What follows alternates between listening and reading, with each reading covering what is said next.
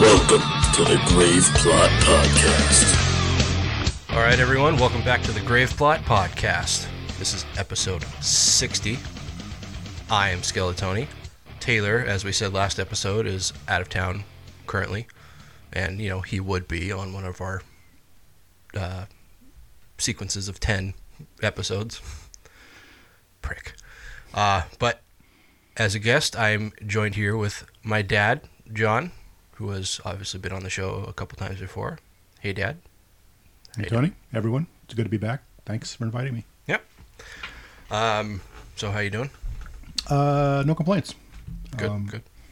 Just your mother and I just celebrated our 33rd wedding anniversary yesterday. That's right, yeah. And been a good life, producing offspring and fighting a good fight. Right. Living the dream. Yeah.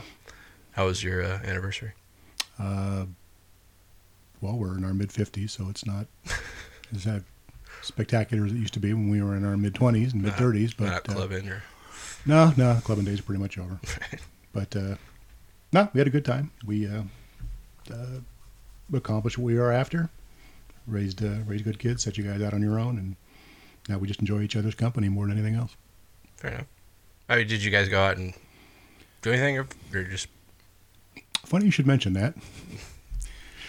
No, we had reservations for a nice dinner out at Salty's and go catch a movie or go do something. We were all good to go, and then about 3 o'clock, Mom says, Fuck it. I'm good if we just want to stay home. Is there anything good at Redbox? God, you guys are old. It's like, yeah, Salty's will still be there next week. Movies come and go. So, yeah, we just hung out here and had a grand old time. Jesus.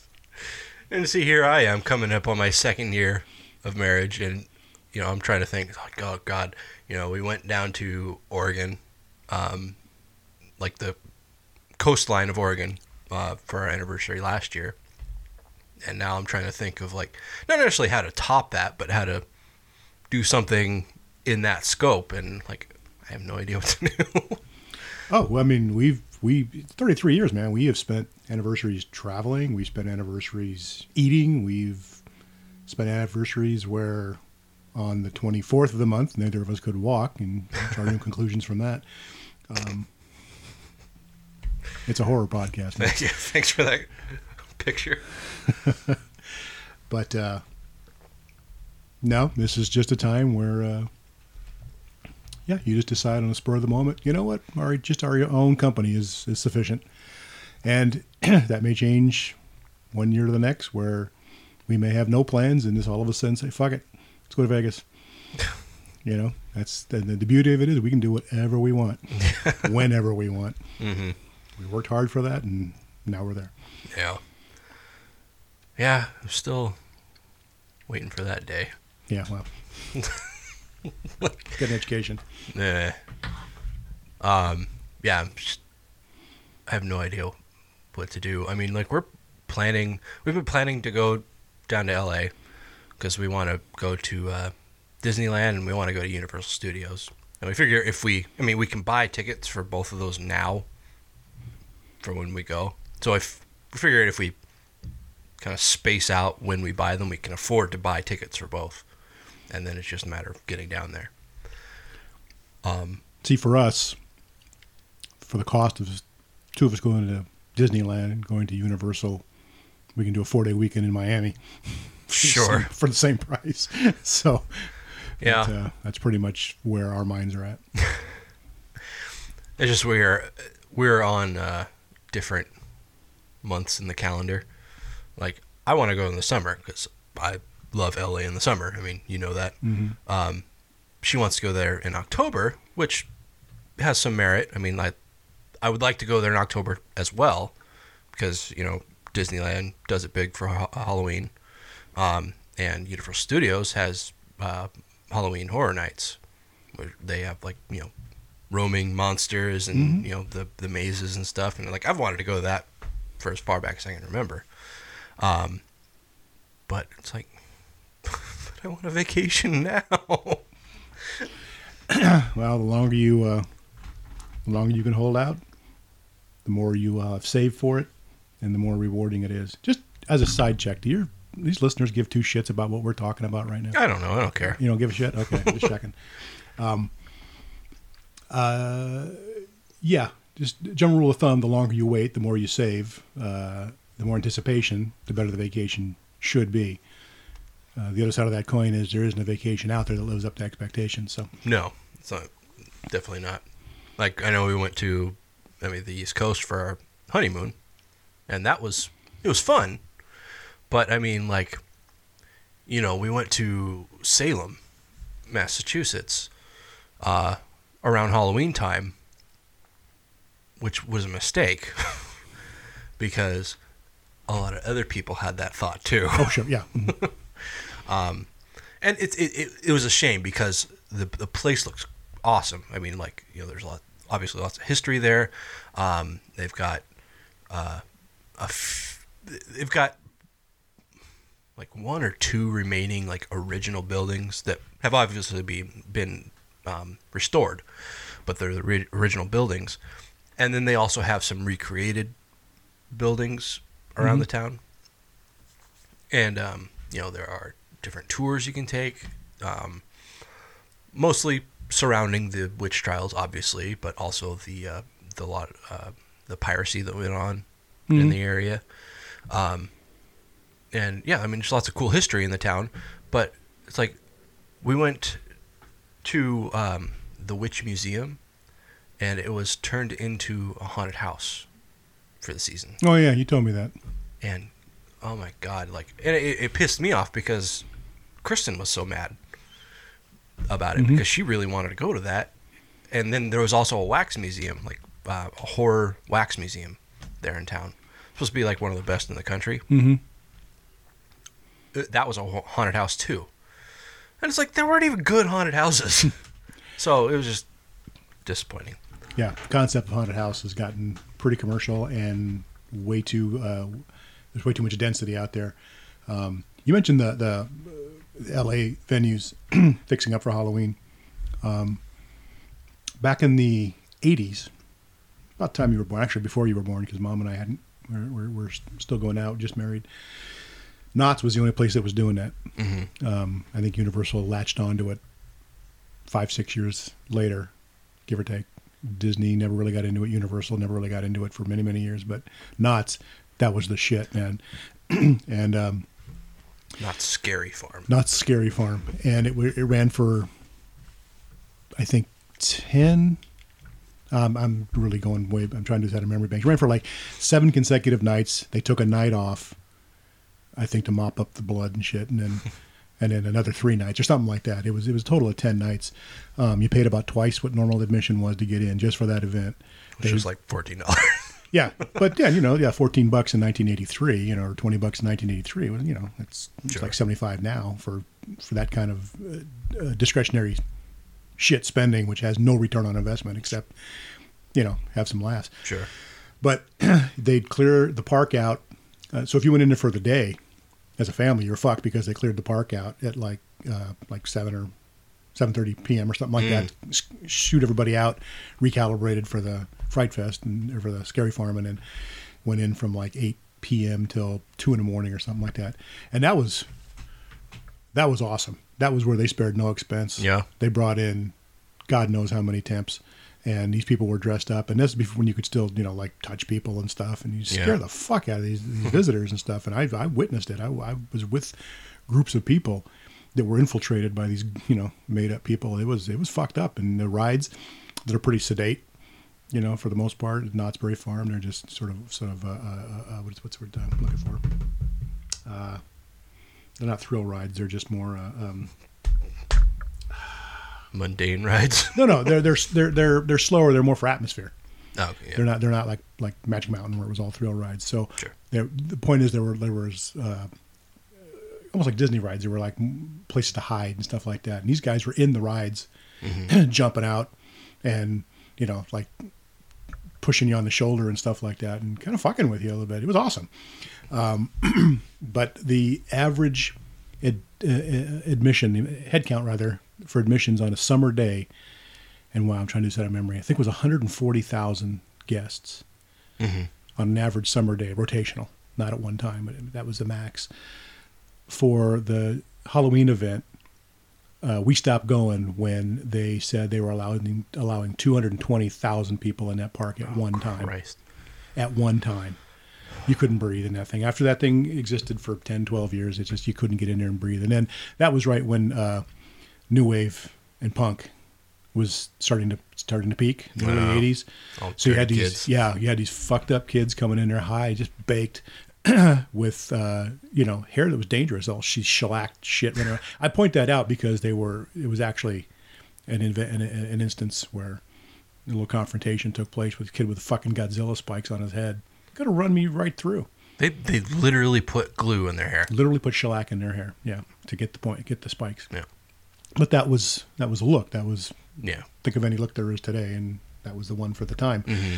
It's like, what the hell are we doing here? Why did we just pay, $40 or whatever it was to get into this fucking madhouse? And it's not even a fun madhouse because you can't go anywhere. There's no more atmosphere. All it is teenagers that are weirder than the ghouls, but they're troublemakers because they are. Yeah, that's where that stage of entitlement was beginning. And they can do whatever the fuck they want. So it's like, all right, Knots, you fucked up. Yeah. You let it get too big and you let it get too commercial. Yeah. And then everybody else has started following suit. Yeah. And then same with the haunted houses. The first couple that I ever went to down in LA, yeah, they were novel because there was very few of them. You had to travel to get to them. You had to travel downtown to get to them. There was nothing in the burbs. And then we came here in 95. And schools had them, and malls had them. I mean, they were just everywhere. Yeah. I mean, they've kind of fallen out of favor lately. I think that, not to go off on a tangent here, but I think that has a lot to do with things like The Walking Dead, where, we've talked on the show before about horror fans being kind of jaded and just hard to scare anymore. Mm-hmm. And I think that's not just horror fans anymore. That's just people in general. And I think that's why maybe haunted houses aren't as popular, at least here, as they used to be. Well, your target audience were, of course, younger kids, tweeners, who would, they might get some jump scares, some validation, some. They were a good audience. The screams were good and everything. And then the lovebirds, the late teenagers, early 20s just want to go and just hang on to each other, and stuff like that. It's old school thinking, but that's how these things proliferated. Those were the target market, and it worked. Mm-hmm. The problem is now, you're right. People are so much jaded. The information age, social media, all of it is just contributed to where there are no more surprises anymore. And the expectations are almost unachievable. Yeah. And there's more terrifying things going on in real life. Fuck right. Fucking A. Yeah. Another family gets all shot up in Ohio. Did you hear that one? That's real. Yeah. Just like those crazy bastards up in Monroe. that just got convicted. Yeah, I got when we start on news, I got a local story here that we're going to talk about. So. Oh, okay. So that shit's real, and the real shit is scarier. We start often, more often than not, we start out our news section with real world horror, and talk about like the fucked up shit that really goes on. Yeah, so. I know. I've been here for that. But the other thing too is, the recipe was to go and have a sponsor like a radio station, go get an empty warehouse, and all your wad was blown setting it up. Those people in it don't get paid anything, and all the equipment, that all costs money. And, maybe you get sponsors to lend it. The point is all your money is blown setting it up.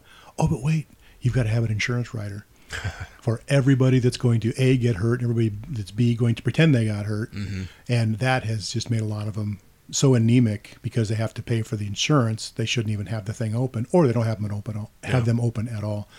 That's why the malls started kind of capitalizing it there around, I don't know, maybe the early double aughts through like 2005. Every mall had a haunted house, and now you almost don't see them anymore because their insurance can't afford the insurance writer to protect all those people and all the troublemakers that are going to potentially harm someone. Yeah. I know you remember Rob from Crypticon, the guy that's running the makeup competition? Yeah. He is He's on like the board. He's a higher up. I can't remember his exact position with Nightmare at Beaver Lake. And you might remember several years ago I went and worked at a haunted house for a season. Yeah, I remember. That's a That big deal for you. Yeah, it was fun. And I mean that one that I worked at that was at the mall here in town, that's what it is now. They take over the park at Beaver Lake and turn it into not a haunted house but a haunted park. That's cool. Yeah, it's really awesome. I mean, we've been there a couple times and it's really really cool, and they take a lot of pride in it. I think the only downside to it, and I think it's something that a lot of especially volunteer haunted houses have, or like an issue that they have, is that there are so many kids working there. Like, you know, when you see a kid dressed up as a zombie, it's like, man. And the funny thing is, you get, especially in Seattle, there's no end to the creepy homeless adults that would do it. You could paint up any way you want for $20, and they're creepier than anybody. Sure. You know, you see a pile of them just laying against a tree. Are they alive, dead? You don't know. They're just sitting there. They smell. They could be dead. But, you know, it's like, why settle for kids? You know, when you can get adults that actually look creepy with little makeup. Yeah. But I always thought a good haunted house recipe would be to get a couple of staffers on there that you just don't really know about. They're just not quite balanced. And so Questionable more than questionable backgrounds is just that, you know, have either stage or actually have something just start to lose control. Nobody quite knows if it's the show or not.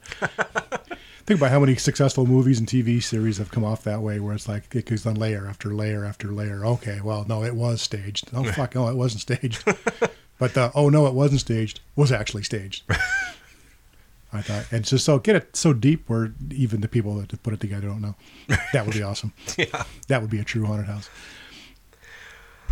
All right, so yeah, we've been talking here for quite a bit now, so I think Taylor's going to be pissed. I never liked him. Yeah, I can already hear his thoughts right now. It's just like, God damn it. Why do you always get your dad in here? I talk too fucking much. Is there anybody else that can back me up when I'm not here? All right, so why don't we just go ahead and jump into some horror business.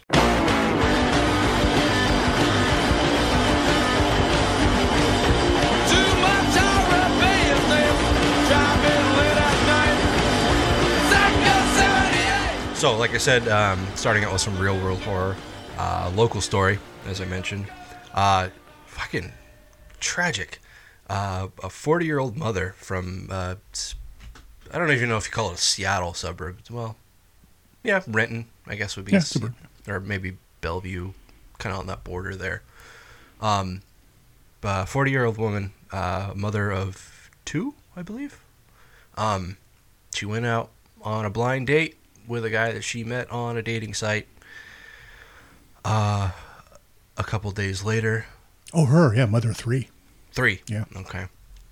A couple days later, a garbage man found body parts in a recycling bin. And after some investigation, cops discovered that these body parts were of this woman, Ingrid Line. Yeah. And, you know, she was from Renton. She went out on a date with, John Charlton. After they met on Plenty of Fish is the believed source of their meeting. And I guess they went to the Mariners home opener, and she wasn't seen again. Mm-hmm. And yeah, they found her body parts in recycling bins in the Central District of Seattle. And yeah, I mean, this is a big story. I mean, it's an ongoing thing.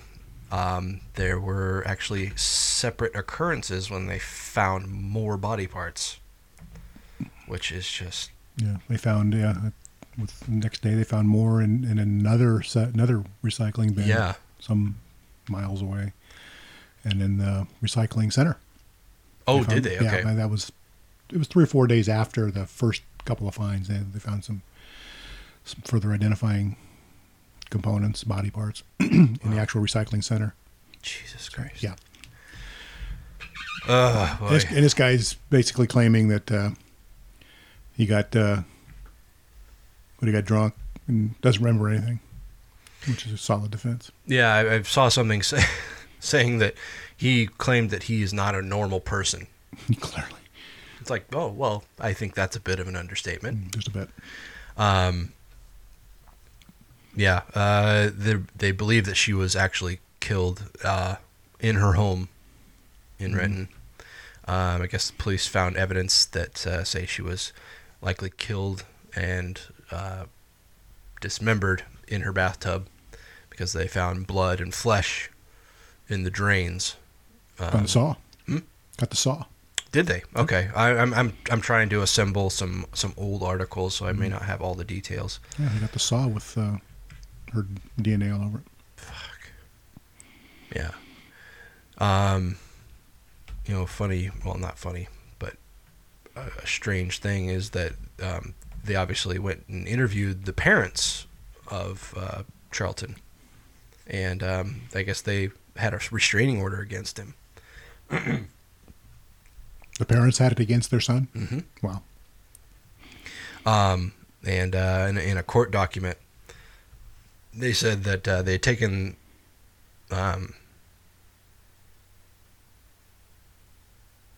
I guess maybe they were out shopping or at a movie store or Best Buy or something to that effect. And they said in 2006 he had gone and taken the movie Hannibal off of a shelf and told his mother that she should watch it and beware. No shit, I hadn't heard all that. Yeah, this is just a article I'm just picking up here. But no, I mean the community. She was seems like a very well liked and very popular person. She was a nurse at a local hospital. Mm-hmm. Like 3 kids and sounds like a lot of friends, and a lot of family, and so it's just yeah, man. It's about as tragic as it gets. Yeah, she's very pretty, outgoing, good person by all accounts. Yeah, 3, I think, from mid-teens down to like 12ish age or 11, 12ish age. So they're close together, but 3 3 kids that need time of their lives where they need parents more than any other time. Yeah. This is as tragic as it gets, and since it is Seattle-based, what I'm gritting my teeth about on that one is now the defense for mental illness and all the justification for this poor, insane murderer doing what he did because, the state didn't do enough for his mental illness. Yeah. It's like, well, he was obviously coherent enough to put his profile up on a dating site, maybe more than one. Yeah. So I don't think he was quite as helpless as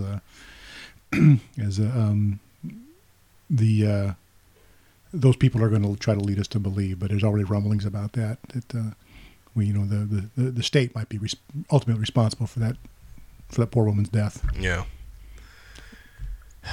Yeah, and Taylor and I have talked a few times before on the show about we kind of agree that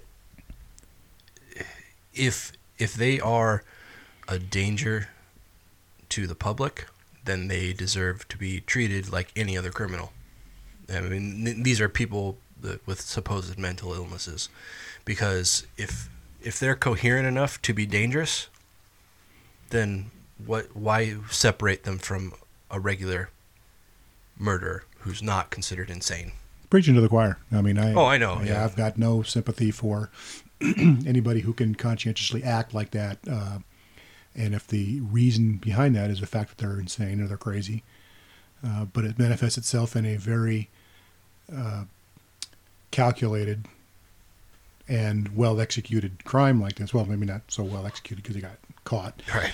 But this was as premeditated as it gets. This was not impulse. Yeah. You know, there's no way you can justify or write off anything that took place there as insanity. Mm-hmm. But you got a problem. You got a problem out there, and you know your generation's going to have to deal with it. And I'm going to be dead and buried by the time it reaches its zenith. But there's too many people. There's just too many people in the world. There is, and we talked about this. I have talked about this as a host on your show, co-host on your show, myself. Is that there's too many people that my generation did a poor job of raising. So all those Gen Xers and the millennials that are coming up don't have all the tools they need to deal with life. Mm-hmm. On top of the fact, life has gotten infinitely tougher than it ever was before. Yeah. Those factors are all combining, and there are simply no solutions, just continued growth, continued exacerbation of all those factors. Yeah. But wait, there's Big Pharma that's coming along and making it all better by medicating the living shit out of you people. Actually, all of us too. My generation too. We're not. Oh yeah. No one's immune to that. But we're not the harmful ones. We're too old and feeble. It's you guys. It's the 40s and 20 through 40-year-olds that are in. I mean, your generation's in for a lot of grief before it gets better, because everything has a solution in a pill bottle.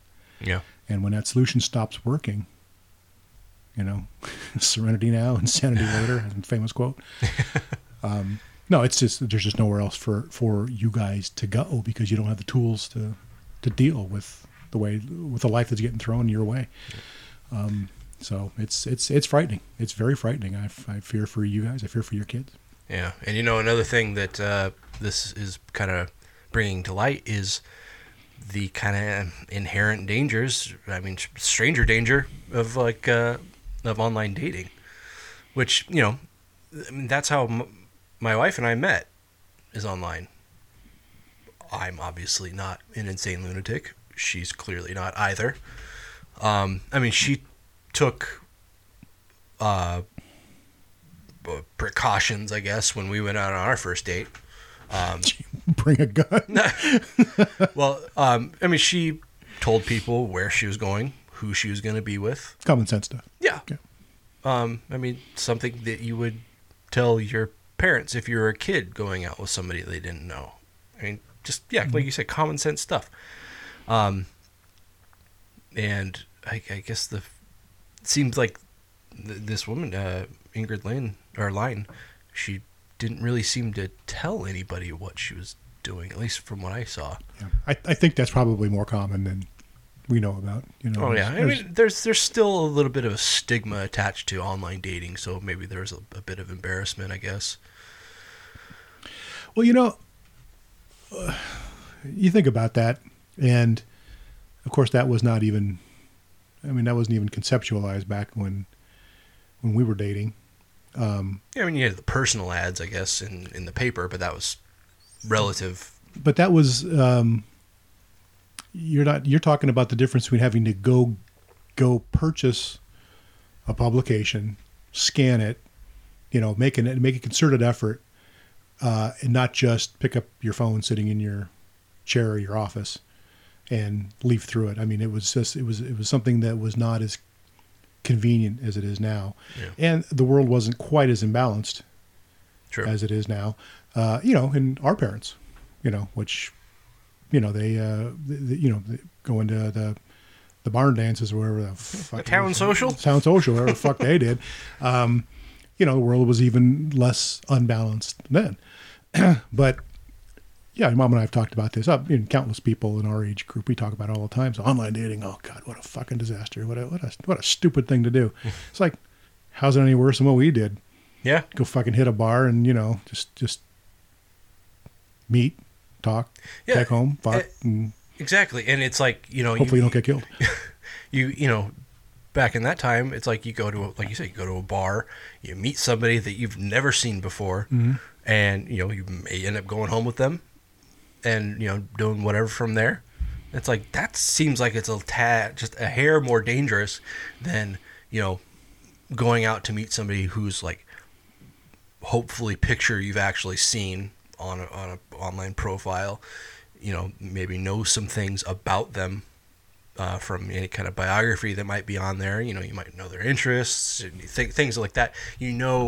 Something about the person that you're meeting, hopefully, in an ideal situation. Double-edged sword, though, because the I'm drawing a blank technique, for lack of a better word, of going into bars and meeting someone is, if you are indeed a nut, you have to be polished in your delivery. You have to hide that. You have to be able to mask that, and hope that the person that you're moving on is so blind or so drunk or whatever that they don't see that you're hiding that. So body English, all that eye contact, all that stuff was not a perfect, but a little more effective screen than online dating, because, your generation and younger are so willing to give up so much personal information to social media and to these dating sites, where any psycho can come on and know half, 3/4 or more of what he needs to know in order to convince you that he's fine. You're going out with someone you've already vetted because they mastered the technique online. It's true. With all that information you provided. No face-to-face contact, no body English. I'm not saying what we did was smart, was a perfect world, anything. I'm not even saying it was better. I'm just saying that there were probably more opportunities to weigh that person out. The other thing too is social media doesn't give doesn't allow for the gang mentality. Doesn't even allow for a wingman. It's true. So you're really on your own a lot more than when you were out. I don't know too many people that were out literally on their own in bars. In fact, if they were, those are the ones you watch out for. Yeah. Because those are the Norman Bates that are out there. They always women always went out in groups. Mm-hmm. And that was the game. That was the dance. You pick them out, you gotta compete with their friends. And then, you're out with the guys, your posse or your wingmen, and you've got to be less of an asshole than they are. And again, this was just the routine dance we all did. Yeah. So all that human interaction was a vetting process that the online dating doesn't allow for. Yeah. So it's inherently more dangerous in that respect. So neither one was smart. Yeah. But then again, where would the human race be if you didn't take some risks in how you meet people? Yeah. But in this case, the tragedy is palpable. I mean, it's almost beyond comprehension. And since it was local, I mean, I'm not sure how far spread all the podcast listeners are across the country, but for those that aren't local, this is something that you just feel it in your bones. Yeah. You live with it every day because it just hangs over it. My God, this happened right in our backyard. Mm-hmm. Yeah. All right, so I suppose we should probably move on with some more real world horror. In Essex, England, a quote, demonic goat has scared a family out of their home. Vanessa Mitchell, the owner of the home, claims she was pushed over while pregnant with her son several years ago. She's had visions of dark shadows looming over her son, pools of blood, and other generally nasty events over the last few years. It convinced her that her cottage was haunted. By a goat. I guess. Just want to make sure I understood that. I guess the goat is said to have been photographed on security cameras set up on the property. The cottage, nicknamed the Cage, okay, was also part of witch hunts, as well as a place for plague victims to be sent to die. So, was this not on a real estate brochure or something? Do they not have to disclose these things? I don't know what British rules are. Maybe it's because I know here they have to tell you if somebody's been killed in your home. I think that's the law. Yeah. But again, this was in Essex, England, right? Yeah. So just elements of this don't seem to connect for me. So I know witches have familiars that are like cats, ravens, wolves, dogs. I've not heard of one who has a goat. Well, it's like, you didn't see The Witch, did you?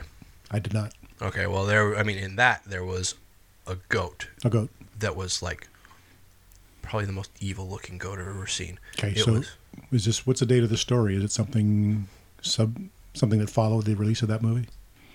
I imagine this happened semi-recently, yes. Okay.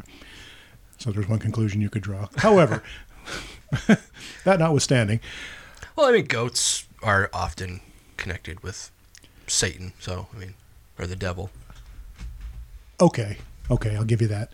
So, but this was not an actual physical goat that was seen and touched. This was a vision of a goat, or I guess. I mean, Taylor put this on here, and so I don't really know much of the backstory. Usually, this is something that he would like. We try to strategize, like how we lay out our news, and like if it's something that one of us add, we try to put it in a place where we would personally talk about it. And so he would usually be talking about this and know probably more of the finer details. Okay, because by and large, goats are pretty much the dickheads of the animal kingdom. Sure, they're fucking troublemakers. Yeah, by nature, and so I guess the dead spirit of a goat would just be that much more obnoxious. Fair point. Did you about that guy I worked with years ago? He had these two. I don't know if they were prize goats or they had some value to them. I can't remember what they were like award winners or something. And I guess these goats were more important to him than his kids or something. And he had this plot. This is down in L.A. He had this plot of land down there in the rural part, and it's been so long ago I kind of forget some of the details. But anyway, he was cultivating this patch of property for some crops and things. I think he was out there like back before Upland was built up the way it is now. I think it was out in that general area, if I remember right. Anyway, so he brings a 3 or 4 yards of different, topsoil and manure and stuff like that. Mm-hmm. Apparently, he, as owner of these prize goats, he failed to realize goats pretty much eat anything and everything. And apparently, manure is a tasty little treat for them. And they just ate this manure and ate it and ate it and ate it until they died. They literally died with bellies full of cow shit. For fuck's sake. It's like, okay, you're owner of these prize goats. Again, they're more important than your own family. But you didn't realize that they'll just fucking eat everything in their path. Yeah. And that manure is pretty much just was grass once, It's like you didn't figure that part out. I just always thought that was funny because here's this guy that puts this emphasis on these fucking goats, and it's like if I put emphasis on something of value, I kind of read up on it and you know everything about it. Yeah, pretty much know everything about how to preserve it. And then that the other dickhead goat story is that one that was grandma's neighbor chewed through the rope they had it penned out there and it was ramming the side of her house. Oh, yeah. Yeah, see, goats, she just out there and she just beat the shit out of it with a broom till it ran away. But, showing who's a more obnoxious, grandma or the goat. But yeah, just goats are just generally fuckheads of the animal kingdom. Right. They'll just fuck with you for the sake of doing it. And they're dumb as shit, too. So I don't know if they're as dumb as because they seem pretty calculated when they do these things. Get off on being assholes. Yeah, and it's like if worse cuts, if you thwart them in every other means, then they'll just fucking eat your shit. All right, let's move on. Around till dawn, there was 57 channels and nothing on. 57 channels and nothing on. 57 channels and nothing on. Okay, so TNT, the channel, seems to be wanting to build some kind of like horror block of programming. We've talked before, of course, about the M. Night Shyamalan's reboot of the Tales from the Crypt series, which is still bothersome. I mean, because I've talked to you about this, haven't I? Oh, yeah. It's like, they can't even use the original Crypt Keeper because HBO still owns it. Mm-hmm. So, I mean, if you remember the old Tales from the Crypt comics, there was a Crypt Keeper, but it wasn't like a skeletal monster figure. It was like an old man. I'll take your word for that because I'm not a big comic reader, so I mean, I remember they were always there, but my mental picture is still pretty much the Crypt Keeper. Okay. So I'll take your word for it. Okay, yeah, and so I mean that's kind of what I'm believing they're going to be using, and like, I mean, if you're gonna have an old man, why would you make like another puppet? So it might just be a live actor, which, I'm not troubled by that as much as you clearly are. Shyamalan is probably going to fuck it up. Oh yeah, definitely. But the Crypt Keeper thing, if it's truly a reboot, why would you rehash the old HBO thing? That was theirs. Make your own hit, and as long as you're staying loyal to your source material, or I would say loyal. If you're staying loyal to the source concept, I would say let's give it a shot. See what it looks like. Yeah. This is something where it was better off just being left alone. Like, we don't need a reboot of Tales from the Crypt, especially because they can't rehash what they've already done. It's like you said. I mean, why retread ground that's already been tread? And think about the HBO version now. I mean, it was basically I just have this picture of Spielberg, Dante, Landis, Zemeckis, and those guys sitting around with their fucking cigars and their brandy and some sure. in some fucking think tank, or just sitting around saying, let's just I got some free time, let's write some fucking cheeseball half hour or 10-minute little vignettes and throw them together and let HBO pay us billions of dollars. I mean, I think it was their creativeness, but I think it was the end cuts off the roast kind of thing. I truly believe that a lot of those were short stories or conceptual things that didn't make it into some of their bigger productions. Again, this is me talking. This is totally me. What I see is you see the evidence, especially with Landis and Dante directed stuff. You see this clearly. You probably don't have to read the credits. It's their stuff. But it just seems like they're elements of something that came out of a bigger production that just didn't have another home. So they develop a little bit with HBO. Yeah. And, there you have it. Now, TNT, I mean, who's got fucking more money than broadcasting than Turner? Think about it. So I imagine he'll throw some good money at it. And is Shyamalan just a name on it? He's not directing all these things. Right? He's basically the showrunner. I mean, he's like, he's so at the EP and all that. If they go out and get some talented new guys, some talented new directors, or even just get intersperse it with some of the old guys, throw a good anthology together. I would say, yeah, I'm all for the reboot. Let's start over from scratch, and the comparisons to the HBO one are obviously going to be drawn. HBO one was fun. Let's see if this one's supposed to be fun or scary or what it's supposed to be. If it's super contemporary, if it takes all these social issues into account, fuck it, I won't watch more than one. If it's, they're going to. But then I'm done. I mean, I'm one and done. I won't watch it. If it's just something true, scary stories about fucking monsters coming out of the water and trees coming to life and shit like that has no basis in anywhere but a horror book or a comic book, fucking bring it on. Yeah. Okay, so, but these two new shows that are being added, one is called Time of Death. It's going to be an anthology of season-long horror tales. So similar to like American Horror Story, that unfold in real time. So each episode will be, each one taking viewers hour by hour through a single long night of hell. So wherever heard that before. Worked for 24. Yeah, it worked for 24.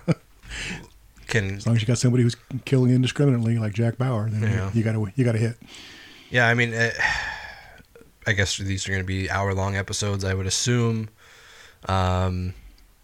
Cable shows aren't like a full order. I mean, we're not going to see 22 episodes of this. Probably more like 13, I would guess. That seems to be the magic number. I don't know. Cable shows, yeah, I've seen 8 and I've seen 12, and they could be all over the map. Yeah. So this says a single long night of hell. So presumably not a full day. So that would lead me to believe, it's probably going to be somewhere between 6 and 12 or 13 episodes, somewhere in there. Something else that'll make it shitty is if they go the CW route, where the entire planet, entire galaxy can be saved only by people that are 25 and younger. Beautiful people. Yeah, the beautiful people, 25 and younger, that I'm out. Right. Supernatural is about the only thing I can watch on that show, and that's just because it was fun when it, 11 years ago. Yeah. And now you just got to see how much farther it can go, and you have fun with it. But the rest of it, it's just hard for me to watch because it's like, come on, throw some adults in here. Yeah. Yeah, I mean, like, I watch Supernatural. I watch Flash and Arrow. And I watch iZombie, not as religiously, but and those are fun shows. 3 out of 4 of them are comic book based. So I mean, of course, I'm naturally attracted to that. But yeah, like the other shows I've got on there, like was it the Vampire Diaries and shit like that? It's like, ugh, give me a fucking break. Yeah. Anyway, so first season of Time of Death is going to follow a murderer psychopath who returns to his Midwestern hometown. This sounds familiar too. It's pretty formula. Keep going. Well, I mean, Midwestern psychopath who returns to his Midwestern hometown. I mean, like Halloween, like that. During the annual county fair to exact revenge on a community he believes destroyed his life. Will psychopath be conscious enough to do that? Psychopath's kind of a relative term. I guess. Look at how Easton did, what was his name in American Psycho? Patrick Bateman. Yeah, pretty much had his wits about him. Fair enough. First season of Time of Death will pay tribute to the slasher films of the 1980s. Future seasons will be inspired by the traditions of other horror subgenres. So, you want to see this is even one episode, just some cheeseball Roger Corman shit. Just throw it in there, just for the old timers like me. Shit that makes no goddamn sense whatsoever, but it's because you found something in an old storage room that looks like a prop. So let's use it. Just dumb, over the top shit. Pretty much, yeah. Okay. The second show, Creatures, about a sophisticated psychological thriller that tells the disturbing tale of 2 former best friends who, at 12 years old, tried to cut out their classmate's heart as a sacrifice to an internet boogeyman that he invented called Mr. Gorgie. Okay, that's art imitating real life. Okay. There was, I don't know if you heard about this, but you're familiar with Slender Man? Slender Man. It was an internet thing that was completely fabricated. It's a tall, thin male figure with basically a white stocking for a head. Mm-mm. He wears a black suit. Really? Yeah. Like the Babadook. Yeah, he's basically like this boogeyman, but he's like completely fabricated. I mean, there's a history tracing back to his creation on a website called Creepypasta, which that was their thing. Like they created myths. Really? Yeah. And 2 girls attempted to murder their classmate as a sacrifice to Slender Man. What we're talking about 20 minutes ago, about the next generation is just not balanced. And yeah. Well, they threw the book at these girls. Yeah. They tried them as adults. Excellent. Yeah. So. How long ago is this? Oh, this is probably better part of a year ago. Okay, so fairly recent. Yeah. I'm surprised I missed it. Yeah. Michigan, I think it happened. So yeah, like I said, life imitating art, or vice versa, I guess. 15 years later, the 2 young women have been released from a psychiatric institute into their small town in Alaska.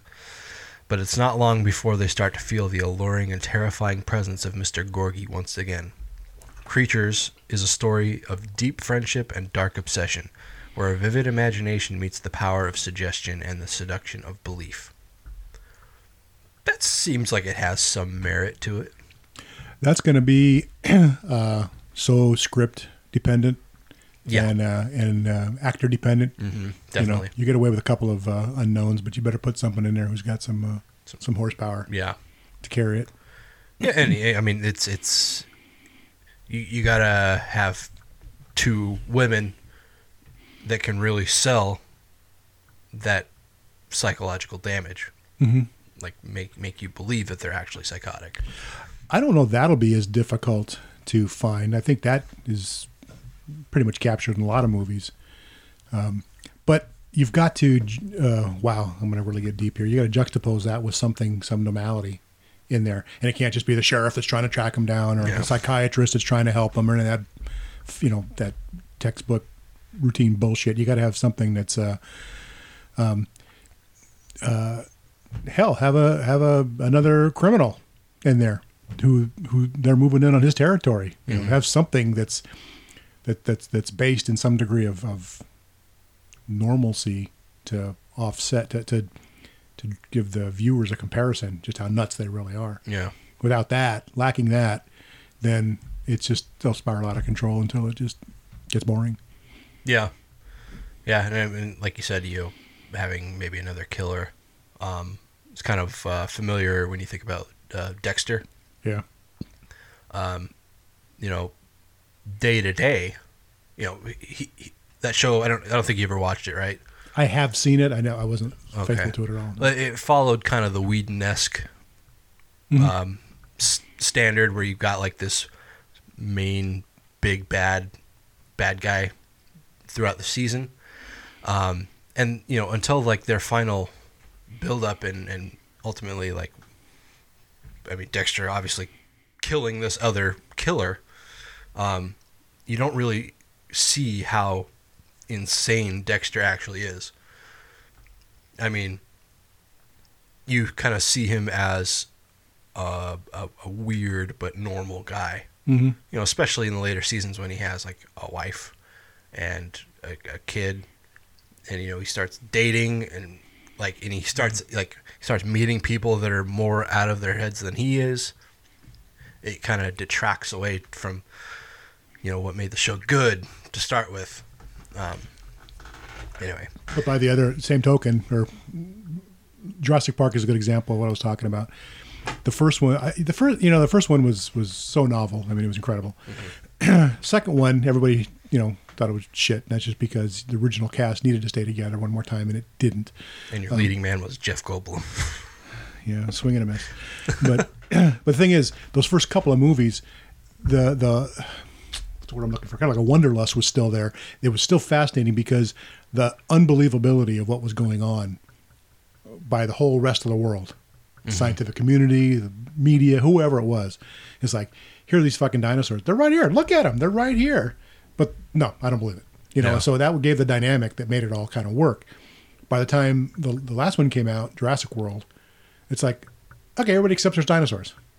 They recreated dinosaurs, and now they got a big old park, and it's just like the whole world accepts, okay, there's dinosaurs. You just got to pay enough money to go to the place where they are and go see them. Yeah. It's not fun anymore because there's not that conflict. Yeah. So if you're going to do something about psychotic killers that are the stars of the movie or stars of the show, you've got to be able to bounce that against some form of conflict other than just it's aberrant what they're doing. I mean, hell, you can make it a comedy if you have the right writers, about psychotic killers, and think about it, probably been done. But if you want to make it truly horrific, you've got to have it grounded in something that's reality, and that person or that character or that part of the story's got to be really, really strong. Yeah, that's how I see it. Then you got a winner. Yeah. Okay, so let's go ahead and move on here.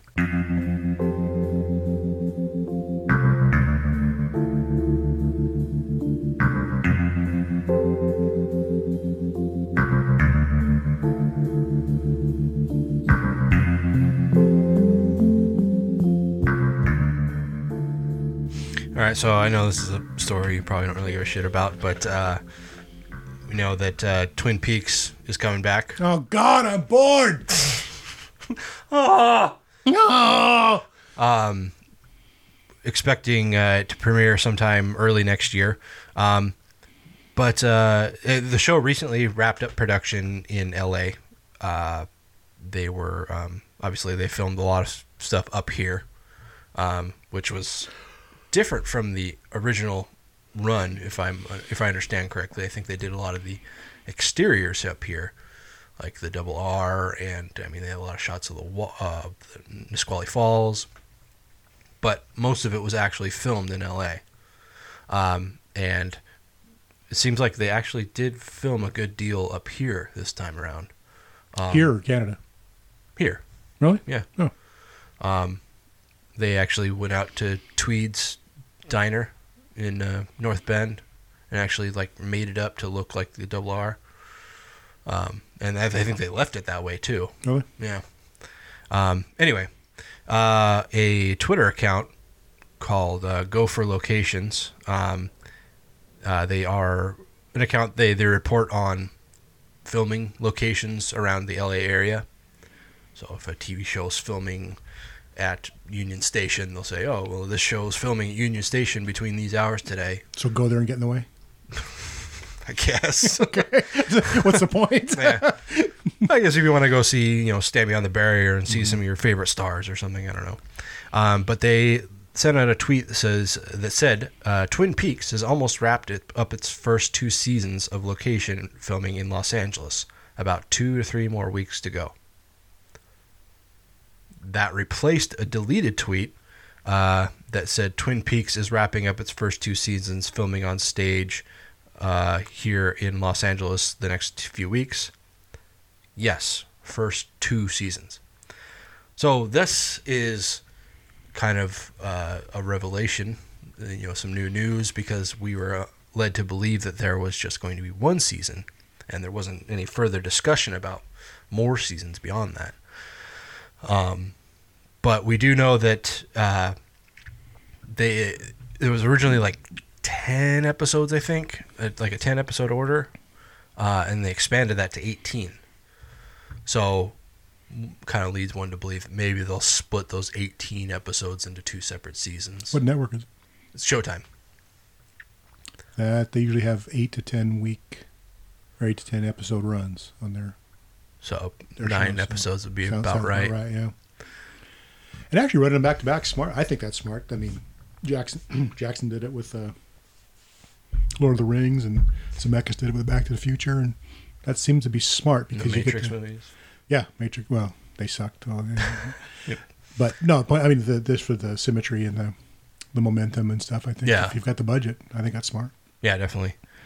Yeah, and I mean, this is after some animosity, of course, because Showtime wasn't prepared to give Lynch the money that he felt that he needed to make, to do the show justice, and so he actually bailed on the show for a while. And it wasn't until like there was a huge outcry of fans and the stars of the show saying, you got to bring Lynch back. Imagine negotiating with creepy David Lynch. That'd be so weird. I mean, just having a conversation with him. Yeah, I'd want to do it through like a plexiglass with holes in it. That guy's just fucking weird. He is weird. So yeah, I mean the first or maybe only season, we don't really know for sure yet. There hasn't been an official announcement. Is going to premiere on Showtime, like I said, sometime in the first half of 2017. So, yeah, I never liked the original, but which is odd because I usually like David Lynch stuff. But I mean, he's not 100% in my book. He's got winners, and his winners are really good, and his losers, in my mind, really suck. And I thought Twin Peaks was terrible. But is this a reboot or is this a continuation? Continuation. Really? Okay. Yeah, all the original guys are coming back. None of them are working. Yeah, I mean, even what's his name? Guy that played Cooper. Shit, I'm so terrible at remembering names. All I can remember is Kyle MacLachlan. That's the one. Kyle MacLachlan. Yeah, he's not doing anything. Yeah, I think the most recent thing he was on was like How I Met Your Mother, as the captain. Yeah, Deborah Foreman, wasn't she in it? Scream Queen from the 80s. I think she was. Was she in it? Maybe I'm. I don't know. putting the wrong face on the character. Anyway, like I said, I never really followed it. But they tried to bring that concept back on HBO, I'm going to say, this is 16, I want to say 8 years ago. No, longer ago, maybe about 10 years ago. A show called Carnival. Okay. It was awful. It was that surrealistic. It wasn't Lynch, but it was Lynch-esque. Mm-hmm. And it was, it just flopped. It was terrible. So I'm just not sure that any more than the most dedicated crowd is really going to watch it. But Showtime is almost like Fox. They'll put dog shit on and just keep running. That Penny Dreadful is dreadful. That's the worst show I think Showtime has ever produced. I haven't been able to watch it consistently enough to really base an opinion. Yeah, it's disjointed. It's boring. It's everything negative, and it's just not. No, I won't get into it. That's not what we're supposed to be doing here today. But it's just an example of just crap show that they'll just run and run and run. And this one may be great. I mean, I don't know, but it'll be given its fair due because Showtime rarely drops anything. Mm-hmm. Well, they put enough money into it; they're not going to just tank it. So, but yeah, I mean, I know Taylor and I are both excited for this. It's funny because Twin Peaks was so before your time. It really was, and I mean, honestly, I didn't really get into it until a few years ago. Yeah, but see, if anybody my generation should be excited about that. Oh, I'm sure there are. I guess so. Yeah, I mean, I'm sure I'm one of the minority that didn't care for it. ABC originally, I think. Yeah. But yeah, I mean, I think the fact that all the originals are, I mean, Kyle MacLachlan, Sherilyn Fenn, Fat Sherilyn Fenn. Fat Sherilyn. She was all thin and hot back when she did. We saw her at Crypticon. She doesn't look too bad. I mean, she looks her age, but she looks. I wasn't with you guys last year. No, you weren't. Okay. We got our panel schedule, by the way. Nice. Anyway, yeah. So, I mean, I'm sure we'll probably get more updates about this as time goes on, since there's still plenty of time until the premiere. So, we will keep you up to date in the future.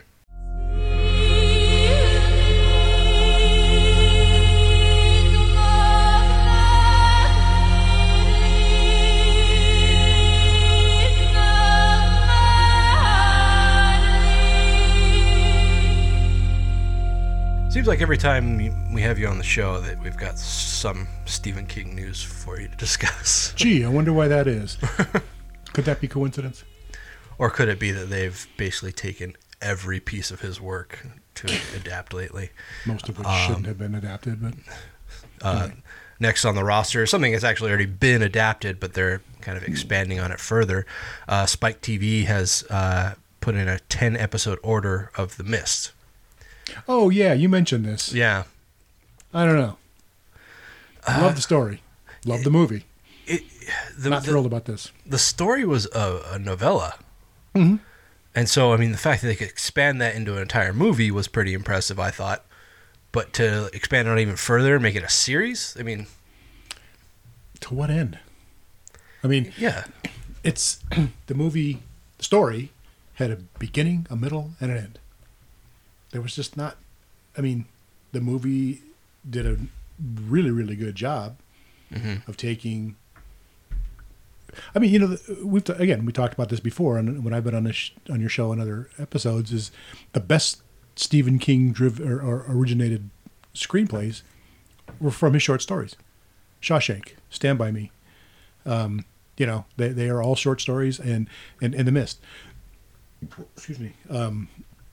Running Man, which I know a lot of people think that was schmaltzy, but as movie adaptations I did not know go, that was Stephen King. I didn't know that was Stephen it was King. Richard Bachman. He wrote under a pen name for a while.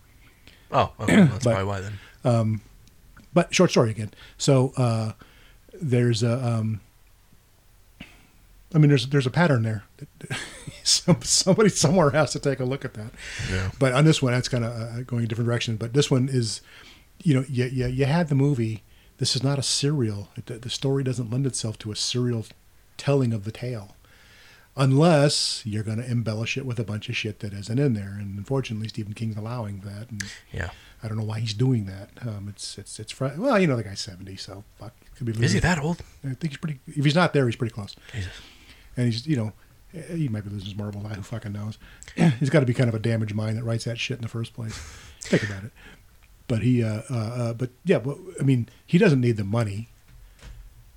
And unless he was going to say, okay, I'm going to give all this profit from this adaptation, all the money it makes, I'm going to give to, I don't know, fucking Plant Life or something, some. Well, I think he just has a really big appreciation for film, because I mean, have you heard of his Dollar Baby program, initiative, whatever? Yes, I have. Okay, so I mean, just for anybody else that hasn't heard of it, basically with Stephen King, he's got a mass amount of short stories. He's got probably more short stories than he has novels. And for $1, he will allow an independent director to adapt his novellas. Oh, this is not what I thought Dollar Baby was, so continue. For $1, he will give the rights to adapt his short stories. And they're obviously usually made into short films. And they're usually direct adaptations, I think. And they vary in quality. But like I said, I mean, I think he just has an appreciation for film and art in general. So I think that's probably why he's allowing so many of these things to happen. Like you said, he doesn't need the money, so that's okay. If it's all for the growth and benefit of the arts, knock yourself out, because art should be privately funded, not government taxpayer funded. Yeah, in the first place. So I'm all for that, but the purist in me is just wondering why they're. I have no problem with Spike. I have TV. I have no problem with another attempt at a Stephen King adaptation. It's just this one was already done really pretty well. Yeah, just let it go. Yeah, I mean, you got Frank Darabont, and you can't really fuck with that. Yeah, there's a. I just finished his last anthology book, Bizarre. God damn it. Bizarre of something, right? Yeah, Bizarre of Dreams. Bizarre of Bad Dreams or something like that. Something to that effect. Oh my God! It's like, did you really write this crap? Really? Oh, they're bad. That's sad. Yeah, I mean, there's 2 or 3 out of the 14 or 15 that are in there that are palatable, but it's like, dude, why did you even publish these? I mean, you wrote them and you put them aside for a reason. You should have kept it. There is one in there though, and if anybody's listening, it's a Stephen King fan. It's called Blockade Billy. Good little story that actually got published in a standalone novella.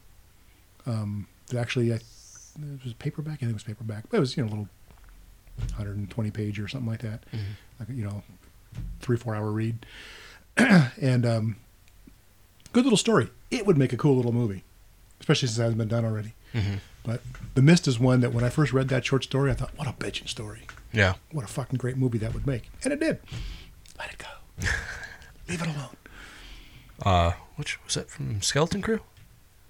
That, I believe, Skeleton Crew, yeah. Okay. Yeah, I mean, so many of his adaptations, because he just keeps signing off on things. Like 11/22/63, that was so drastically different from the book. It's just like, God, come on, man. However, an upside to that, for commercialization purposes, was it kept someone like Mom engaged in a story she would never pick up the book and read. That's fair, yeah. So, but I mean, in contrast, Kristen, my wife, she would. It's hard to get her to be interested in a lot of things that I'm interested in. She's been reading, or I should say listening to, a lot of Stephen King lately because I kind of talked her into it. But she went through 11/22/63, like the actual novel, and she was trying to watch the miniseries at the same time. And she's like, "This is so different. Why did they change it?" It's like, I know. Well, you can't put on a screen everything that's in a book. Everybody knows that. Well, especially one that's like the audio book was like 48 hours long. Yeah, when you're going to sit there and give, 80 pages of detail into someone's personality or someone's character. Mm-hmm. How do you do that in a movie? Yeah. Yeah. I mean, like they obviously. I mean, like in the book, he goes back to 1958, and he basically has to wait around for 5 years. Right. In the series, he went back to 1960. Yeah. So, I mean, they just cut little things out like that. But when you add all of them together, it's a lot of missing information. So. Yeah, but it made for a miniseries that anybody could sit down and watch, and you didn't have to even know Stephen King wrote it. True. And the truth of the matter is, I'll watch The Mist when it comes out. Yeah. Even though I disagree with it, I'll watch it, and I'll probably bitch about it, but I'll watch it, and that's, that's what they're after. So. I mean, I can't. I won't give up on him. I mean, our next story here is another Stephen King related one, but anyway, I guess I should talk about this actual story here. The pilot was ordered or was reported in February. Since then, obviously, the order's been expanded to 10 episodes. It's going to begin production in summer for a 2017 premiere. Don't know exactly when yet. The Weinstein Company, with their Dimension brand, is producing. Executive producer is a guy named Christian Torp. Never heard of him. I looked into him, and his entire roster, or his entire resume, is a bunch of Danish shows. Not who I'm thinking of then. I was going to say that name sounded familiar, but it's not who I'm thinking of. Oh, yeah. I guarantee you haven't heard of this guy. So I don't know where they found him. Starbucks. Sharon Levy, the VP of Original Series at Spike, said, "From the brilliant mind of Stephen King and the incredible production team at TWC Dimension TV, The Mist will take audiences on a thrilling ride through a small town grappling with a mysterious and shocking horror. Kristen Torp and the entire team at TWC Dimension TV have crafted the framework for a compelling and distinctive series that will resonate with Spike's expanding audience." So it sounds like a lot of smoke being blown up our asses. It pretty much does. Spike's expanding audience. I didn't know Spike TV was on TV anymore. I know the audience has probably shrunk dramatically because I know Comcast cut it out of their was it digital preferred? Whatever package I have, they cut it out. So I have to pay the extra $10 a month if I want to get it back. I mean, I get a lot of other channels with it. I get it. But I don't know that it's in my dish package either. I mean, it might be, but I mean, okay, so how are you going to do even a 10-week series with this? I mean, if it's on Spike, I think you and I are kidding about this, that they're going to make sure that there's plenty of scenes with MMA, cage fighting and shit in there that interspersed in there. This sounds like it's going to just be rife with social commentary. And it's not going to be about the horror.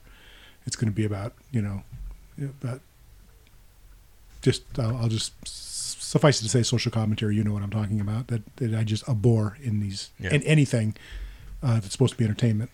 Well, there was a lot of social commentary in even the movie. I mean, you've got this group of people in an isolated area where they really can't escape. And then you start to have, dissension, and the religious zealots start to pop up, and you have all these real world situations all spring up in this isolated group of a dozen people. So I mean, there was that kind of thing going on. But my question is, how are they going to do that in a 10-episode series? I mean, the whole point of the story was that it's this group of people trapped in this store. Mm-hmm. Are you going to keep them trapped in this store for 10 episodes? It would seem so. Or they're going to let them, let the few of the bold ones, make that escape. Mm-hmm. And there'll be a whole secondary story about what they encounter. It's going to turn into The Walking Dead? Something like that, yeah. But...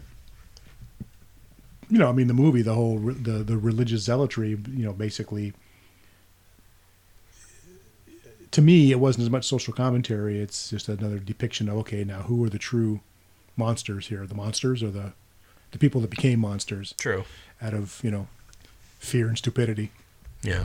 So you're right. Okay, there was some social. Yeah, I guess. But I mean, there's going to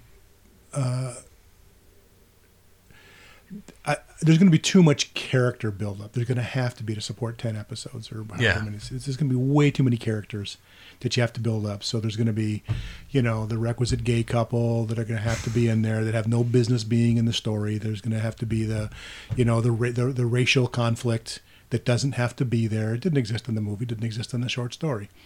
That's all going to have to be there as part of a TV show.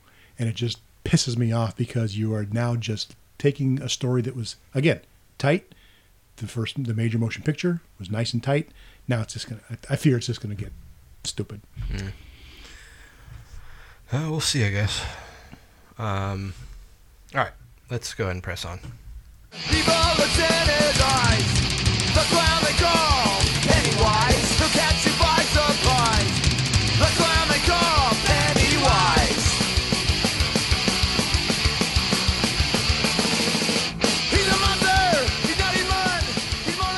So something that's been looming on the horizon for a while now is the, I can't even really say remake, it's a new adaptation of It. It's had its issues. The original director, Cary Fukunaga, bailed out because basically, oh God, who's the company behind this? Sorry, I don't know what studio's doing this. I forget. But yeah, the fucker wanted to incorporate his own childhood into the story. Oh, yeah, that's right. It's like, no. It's not about you. Yeah. And I guess the studio just didn't. I mean, they say creative differences, and I think there were some budgetary issues or something. Maybe that was disproven. I don't recall. It's been a while. But Andrew Muschietti, who's the director of Mama, which sucked, is on it now. And so it sounds like they're actually going to start filming this summer, which is kind of surprising because, as far as we know, there haven't been any real developments, unless they're basically picking up the old production and getting that moving again. I was going to say, I'd never heard of the Machete director. I mean, what's his name? Andrew Muschietti. Never heard of him. I figured I'd go after like Rennie Harlan or somebody else who picks up sloppy seconds. In which case they would just pick up the production and run with it. But let's see. Yeah, I'm having a hard time staying excited about this because of all the delays and. Well, it's like, I mean, they cast that Will Poulter guy as Pennywise, and like, no, come on. There's exactly 1 million of better people you could be. Right? I mean, no. I mean, nobody's going to top Tim Curry. No, can't do it. Yeah, that's like the pinnacle. And so, I mean, I guess it's the just an ongoing thing. It's like, if you can't make something better, then why do it again? I mean, if you've already got a product out there that is superior, unless it's like a Walmart brand of something. Well, it's funny you say that because I thought the TV version of it was a Walmart brand. Tim Curry killed it, no question. Sure. You can't extract that element and put it into a better movie, unfortunately. Yeah. Because the movie was terrible, and it's like you got to be all in to take a movie of that breadth, and that breadth and depth, and try to film it. Well, it's another, like, it's just like 11/22/63. I mean, like, you limited that to, was it 2-hour movies, or was it 4 episodes of an hour or something? You mean? Yeah. No, it's 2 times 2 hours. Okay. You can't, like you said, I mean, a book of that detail, I mean, like that length and detail that went into that book, and there's so much of it so important that how can you eliminate any of that and make it fit into 4 hours? You can't, because what drew those, for those of you that have ever read the story or you know the story, what drew those kids together is what made them able to fight Pennywise in the first place. That's and the TV movie so superficially touched on what made those kids what they were. They were damaged. They were broken people, damaged goods. Yeah, the only one that even really somewhat captured was Beverly, with just the abusive father. But aside from that, I mean, and maybe Eddie a little bit. Yeah, but just way, way, way too little. I mean, the Stan, the sheer terror that guy experienced. Mm-hmm. And he kills himself, and he does as an adult in the TV movie. But it's like, oh shit, he pussied out and killed himself. No, man, you're talking about a guy who was petrified, scared beyond any human rationality. You can't capture. They didn't capture that. I'm saying you can't. They didn't. The Stand did a little better job, but you know what the difference was? It was longer. Yeah, they made it longer. They actually made a miniseries out of it, and mm-hmm. that started to scratch the surface of what they had to do with another epic novel. But you know, the whole thing is like, if you can't get it right, don't fucking waste the time doing it, because you'll just make another mess. Yeah, out of it. Yeah, I mean, there's been like, let's see, who said this? The producer of the movie, Roy Lee, said Gary Doberman wrote the most recent draft, working with director Andy Muschietti. So it's being envisioned as 2 movies. So I mean, that's a good start. Mm-hmm. I mean, because you can't make one movie about it. Yeah. Now, what they're trying to do, at least from my understanding, is that they're separating the 1958 and the 1985. Mm-hmm. And you can't. I mean, that's why the story worked. You all those flashbacks. It was hard to follow at times, but I think you can't separate them. You have to have these situations present themselves, and then you have to have an explanation of why. And I think those have to follow each other. I don't think you can make 2 separate movies with different time frames. Well, when you say 2 separate movies, if they're released a year apart, yeah, you're right. But if it's, I mean, I'm going to pull this out of my ass. If it's a 2-week miniseries, I know it never would be. Let's just say, for sake it is, week 1 is all about 1958. Week 2 is all about 1985. 27 years later, I'd have no problem with that, because the references back to what occurred in 58 can be made to explain why 1985 is happening the way it is. Same way in the 1958 part, you can go refer to the 27 or whatever it is, 27 years earlier. You don't have to go back and show it. Just make references back to it that explain why 1958, they're a little smarter than they were back in 27, mm-hmm. but not smart enough. In 85, again, a little smarter than they were, but are they smart enough? Yeah. I would be okay with that. The thing is, you can't do it. You can't put the entire, in my opinion, don't put the entire first phase in an hour or 2, and the second phase in an hour or 2. Make it a fucking miniseries. You know, you got to go in for it's got to be at least 8 to 10 hours. Oh yeah, easily. You know, and if they do that, then I think I would argue with you. I think they probably could do it, but I don't know who these people are. I mean, I don't know if they've got the skills to. It's all in screenwriting, you know. I guess. I mean, I'm not familiar with Gary Doberman, so.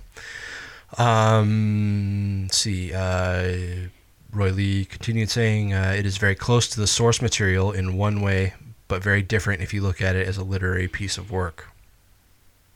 We are taking it and making the movie from the point of view of the kids, and then making another movie from the point of view of the adults that could potentially be then cut together like the novel. But it's going to be a really fun way of making this movie. If they're going to shoot it in 2 different phases and then edit it together, that might not be bad. Is that what I think that's what I just heard, is that they're going to shoot the entire kids sequence and then shoot the entire adult sequence. Oh. And then maybe edit it post. Okay. Yeah, that I think would work. Yeah, I mean, it seems like kind of a... If I was making a movie with significant references from 2 different time periods, then yeah, I think that'd probably be the way I did it. Just practically speaking. Mm-hmm. So it doesn't seem like it's that revolutionary of a... I don't know how out of sequence movies are shot in the first place. I mean, I meaning I don't know. Not I don't know how they're done. I don't know how out of sequence a movie is when it's filmed. I have no idea what the criteria is for the sequence in shooting a movie. So it's not shot in linear order from scene 1 to scene, 200 or whatever it is. They shoot them all out of sequence, and I'm not sure what the criteria is. So this is probably no different. In my mind, it's no different. Yeah, I mean, like our Taylor and I made our last Halloween short. We shot the middle first, just because we knew that was the most time-consuming part, and then we shot the beginning and the very end last. So, anyway, I've heard things saying like there's not going to be. I don't remember what quote this is, and it may have been an old quote, but something like somebody saying there aren't going to be werewolves and mummies, but it's going to be fun. It's like, but there are werewolves and mummies in the book. Why would you take those out? I don't know. But you know what? This is one of the things I've been... How long have we been hearing about this now? For 5 years? I mean, it's something that's been bouncing around. Something that's been seriously talked about for probably about a year or a year it's and been a half. longer than that. Well, I mean, this version of it. Oh, this version of it? Okay. Anyway. Excuse me. But yeah, when it goes into production, then I'll get excited. Yeah. It's going to be shooting in Toronto from June 27th through September 6th. And I have to assume it's going to take place in Derry. I mean... Yeah, it has to. Yeah, well, I think the thing is like the Cary Fukunaga version was going to take place in like Boston. I mean, I don't know why. Why would you do that? I know. Anyway, the release date is, I guess this is an update here. A release date is September 8th, 2017. So that's soon, huh? Apparently. Well, I'm gonna shoot 2 movies in that seems aggressive. A year. So okay. We should do a poll for the listeners to see who they would vote for Pennywise. All right, now for some remains. Walking Dead Season 7 is going to introduce the Kingdom.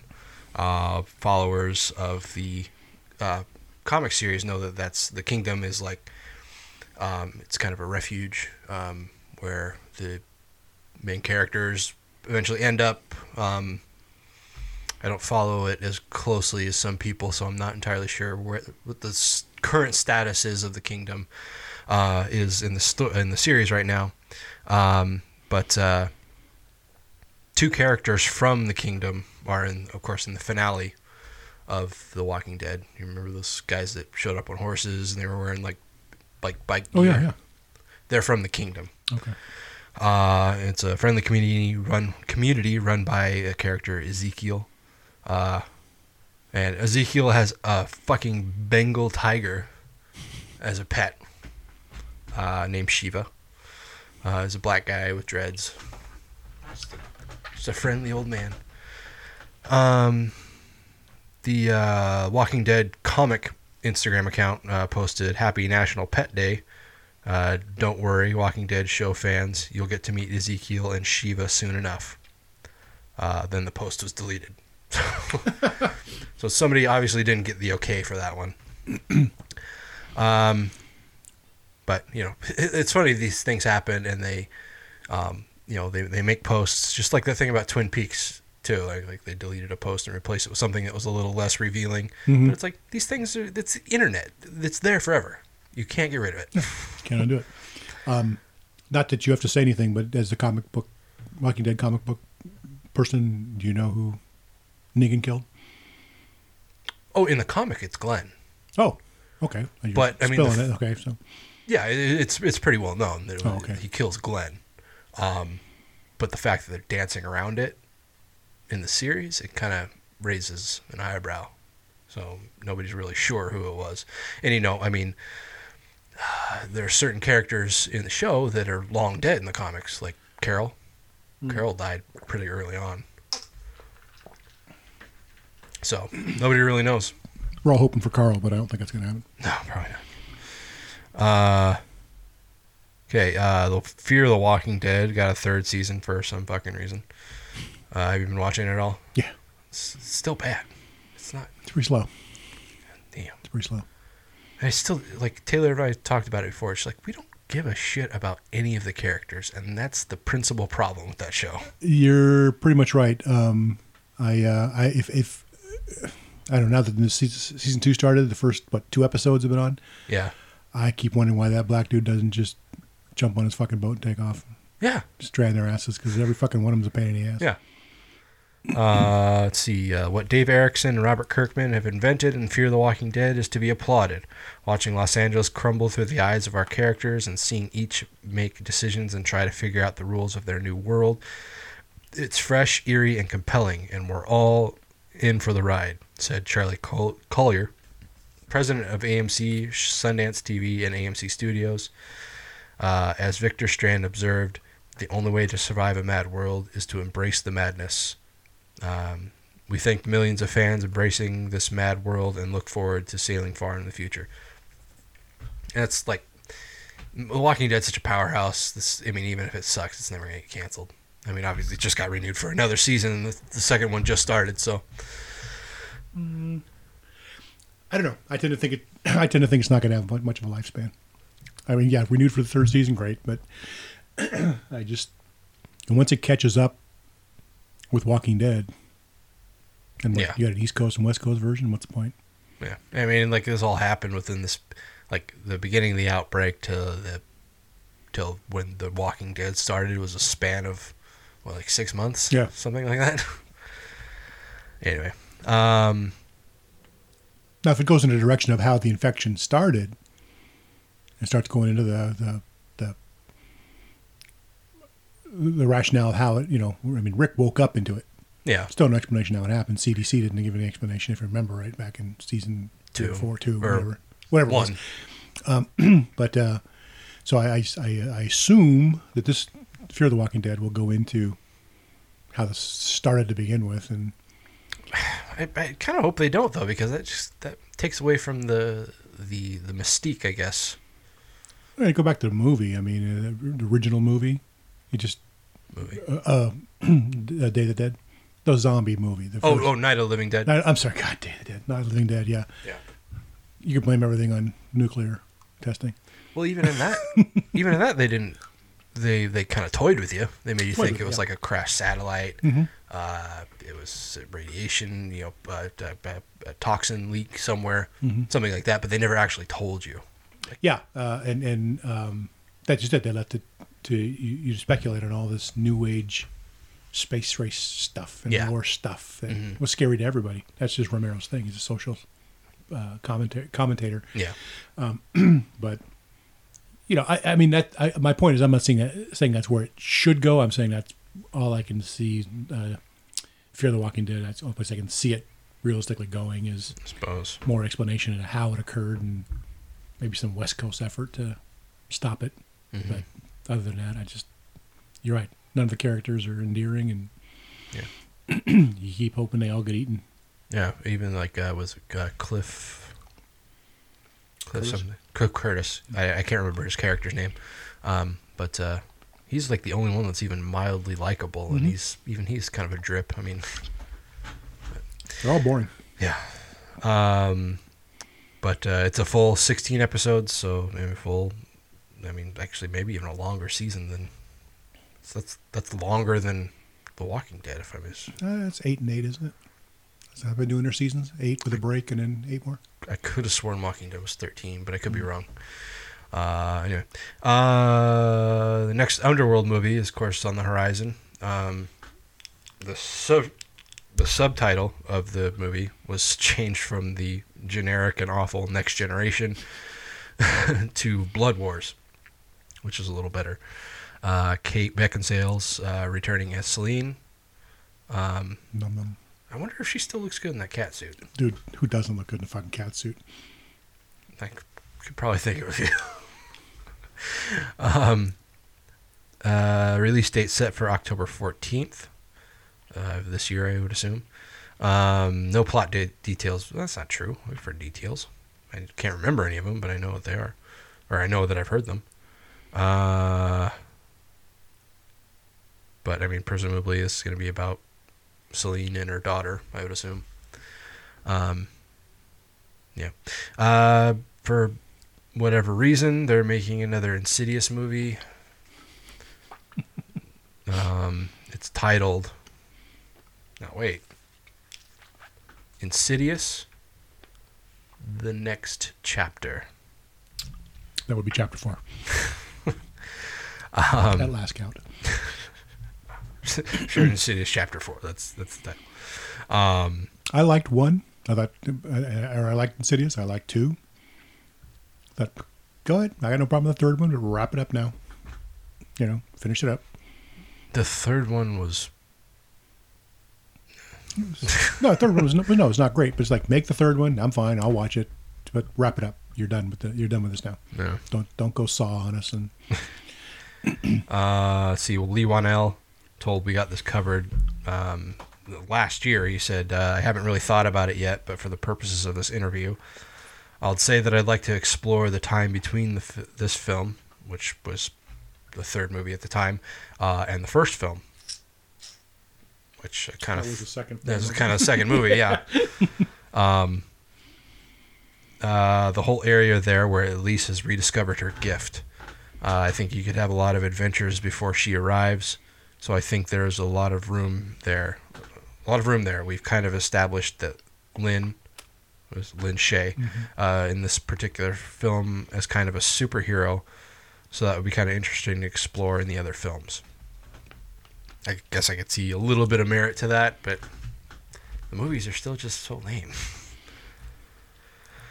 And last thing is Jason Statham is signed on to the fucking dumb sounding movie Meg, which is based on a Steve Alton, yeah.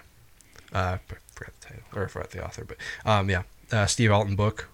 Like, I mean, this is the same guy that wrote fucking Domain and Prophecy and yeah. These fucking genius books that are just relished by millions of people around the world, and he wrote a book about a fucking shark series. Series. Yeah, it's 3 or 4 books, and they sound like they get progressively dumber.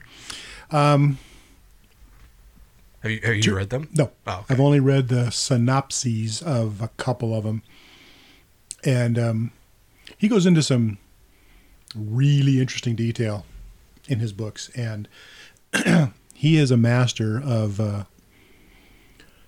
taking 3 nuggets of fact, like in paleo anthological fact, and mixing it with 8 parts of horse shit, and making it so believable that you cannot tell the seamless between what's fact and what's made up.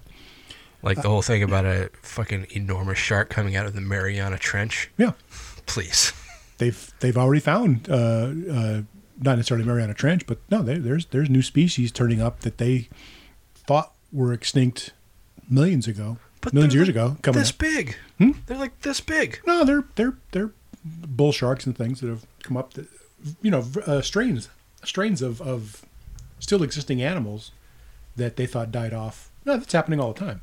That's believable, but something that I believe this Meg has almost got like a humanistic mind, seeks revenge and stuff. That's where it gets a little, a little silly and science fiction-y. But the Domain trilogy were some of the best books I've ever read. I've told you that before. It's just fucking brilliant books. And I read one that was really a schmaltzy sci-fi book that has no other. It's not a serial; it's a standalone novel about just a scientist who, due to an accident, is in suspended animation for like over 1 million years, and he wakes up to the new world that's evolved, and the whole book is about all this insane evolution that took place. and how this Earth is just insanely different. It's complete science fiction stuff, like paperback pulp novels. Yeah. And I read it. It was it was a fun read, but it's just like, wow, this is the same guy that wrote Domain. So my point is that this guy could probably write whatever he sits down and chooses to write. And Meg is far and away his best-selling series. But I think as a writer, the guy's awesome. So I'll watch it. I don't hate Statham. He's all right. Yeah, he's all right for what he does. But yeah, but I mean, I'll because it's Steve Alton. It's a miniseries or a movie? It's a movie. Yeah, I'll see it. But yeah, so Deadline's reporting that he's in negotiations to star the adaptation of Meg.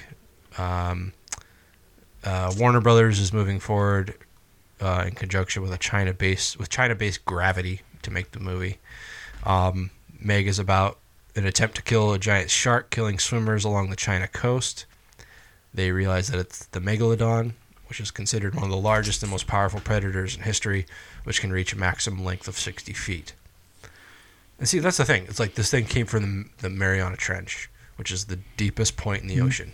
And like, we can't even build things that can go that deep without imploding.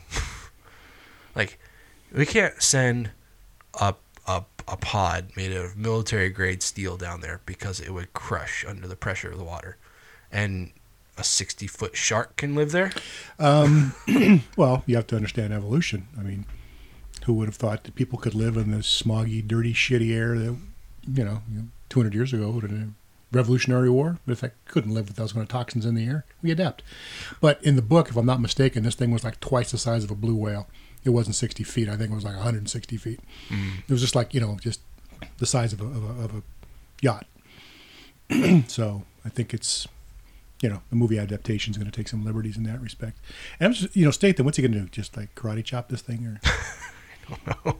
I mean, he's not the strongest actor, so I don't. No, it's like, so he's got to use wit and guile and science. So, yeah. Huh. I'm struggling with that a little bit. It's being directed by John Turteltaub because Eli Roth said, "No, I'm not doing this." That's not an Eli Roth story. Well, I mean, Eli Roth has kind of been... He's on strike 2, basically. But, I mean, this would have been strike 3, I think. Because I'm fucking done with these monster shark fucking movies. This isn't fucking Sharknado. It's like, that's not the story, dude. It's a good story. Trust me. But, a good story can still make a shitty movie. I get that. Yeah. All right, so that's it for horror business. No interview this week. I think we had one in the works, but some scheduling conflicts came up, so we didn't get that done. I think we're working on it for maybe next episode or the following one. I'm not sure. Taylor's kind of the one that keeps track of that. So we're just going to go ahead and jump right into our reviews. So Robert Englund told you to go fuck yourself, and you call that a scheduling error? Yeah. Okay.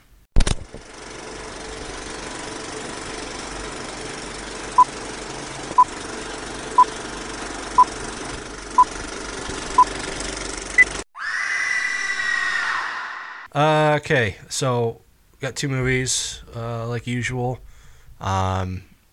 Since Taylor's not here to pick, I think I'll just go ahead and say we'll start with the movie Darling. Is it true what they say about this place? Oh, old ghost stories. But the caretaker threw herself off the upstairs balcony.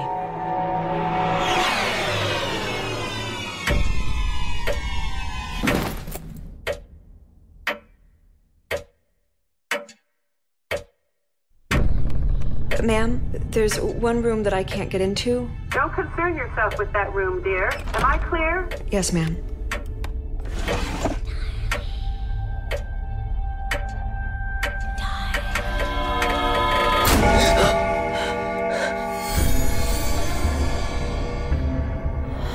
Waiting for anybody?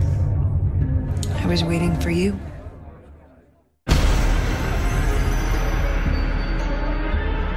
They have got to tell you this kind of thing before you move in, right? That it's haunted?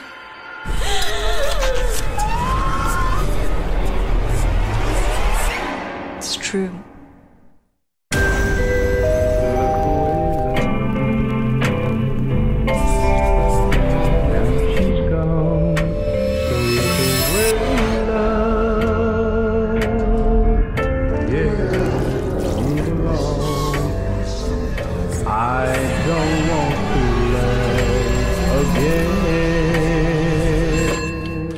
Darling?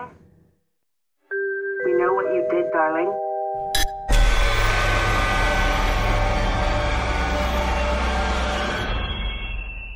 Okay, so Darling is a movie that came out, I think, originally last year, but I think it's got its full release, you might say,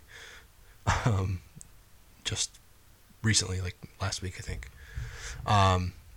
It's directed and written and produced by Mickey Keating, and also by Larry Fessenden and Sean Fowler, who I believe were, God, who are they? They were producers on... Shit, I can't remember. Never mind. So, I mean, basically this movie's about a girl presumably named Darling. We don't really know if that's actually her name or not. That's just how she's referred to in the movie by Sean Young, who's apparently still a thing. Okay. But Darling, she takes a job as a kind of a caretaker, or just a house sitter at a nice brownstone in New York. I'm seeing this referred to as a mansion, but it wasn't a mansion.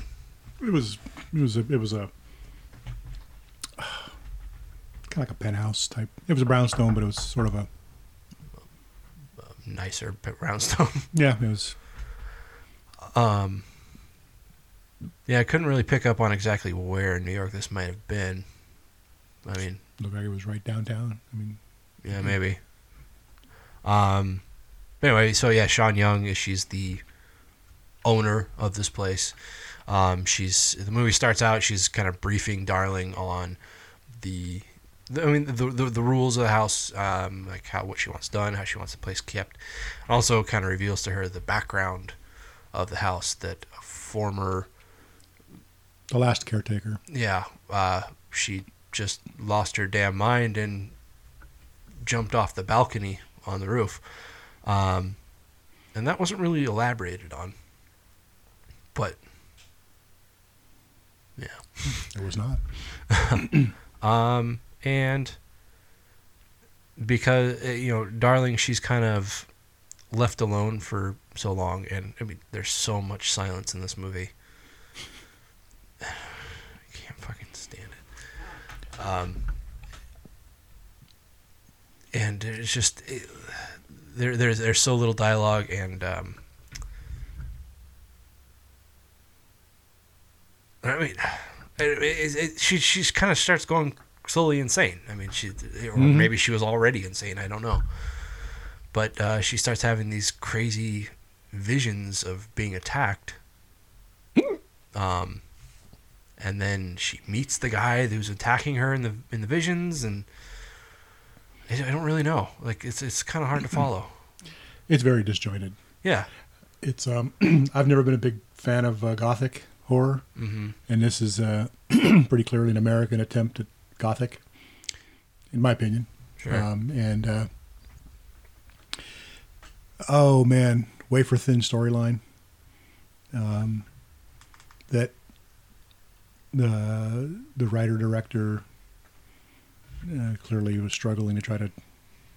Well, he maybe thought, I don't know what was going through his mind, but the final product was like he was struggling to actually get it into a comprehensive story. Well, I mean, this was clearly a very artsy movie. Yeah. And I'm personally of the mindset that art has no place in horror. Well, it went off on its graphic tangent for a brief time. Mm-hmm. But it just moved so slow There was no soliloquy in there to kind of take all those solo scenes and make sense of them. You just have to basically determine on your own, I guess, that she's losing her mind. Yeah. And I still don't know what the hell the deal was with the guy in there. Who was he really? I mean, his name kept changing on his license. And that's like it was hard to tell. It's like, is she becoming insane or was she already insane? That's just it, yeah. So before we get any further, Taylor sent in his own review. So why don't we go ahead and give that a listen? Hey guys, what's up? This is Taylor of Terror. These call-in reviews are always kind of weird because I'm just talking to myself and I don't get to have the back and forth conversation, kind of walk through the movie with someone else. I'm just sitting here talking to myself. But anyways, I just watched the movie Darling, written and directed by Mickey Keating. And this movie is interesting. Stylistically, it is artsy as fuck. It's black and white, and the movie starts out and says, this movie contains flashing lights and hallucinogenic imagery, and boy does it ever. There's just random flickering lights for no apparent reason at parts. There's images that just flash real quick on the screen, and yeah, it's like I said, it's really artistically stylized. At one point, the entire film is upside down. I don't really know what the point of that was, but it seems like Keating took a lot of inspiration from Hitchcock, Kubrick, and more than anything, Roman Polanski. I get a lot of Rosemary's Baby kind of feel from this movie. Also, The Shining, kind of the synopsis itself is kind of similar to The Shining a little bit. Also, a little bit of Psycho. But the story itself is a little thin. A good deal of the movie is centered on this one character who is this girl. I guess her name is Darling, played by Lauren Ashley Carter, who is a good actress. She does well at it, and I'm not saying that she can't carry a movie by herself. I just feel like the problem is more in the story itself, that there's not enough going on to fill these long spaces. And so you've got these long moments of no dialogue. Sorry, Tony. But just like moments of introspection, I guess you would say. But that's not to say that the movie's all bad or that it's boring. It does draw you in at points. You get invested in it. However, the movie is split up into these 6 different chapters, and it feels like it kind of pulls you in, and then that chapter ends, and a new chapter starts, and all of a sudden you're somewhere else, and so you have to wait for closure to that last chapter, and you got to kind of come back around to it.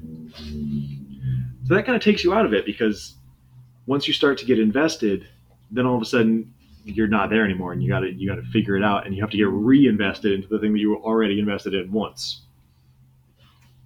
However, I do think that it's a very interesting movie to watch, and I think the acting is done well. I think Lauren Ashley Carter did a great job of carrying these kind of 3 personas. She's got this sweet and innocent girl, and then there's like this dark and troubled person, and then there's just this absolute psycho. And I think she does well with each one individually. And being able to transition, I think she does well as well.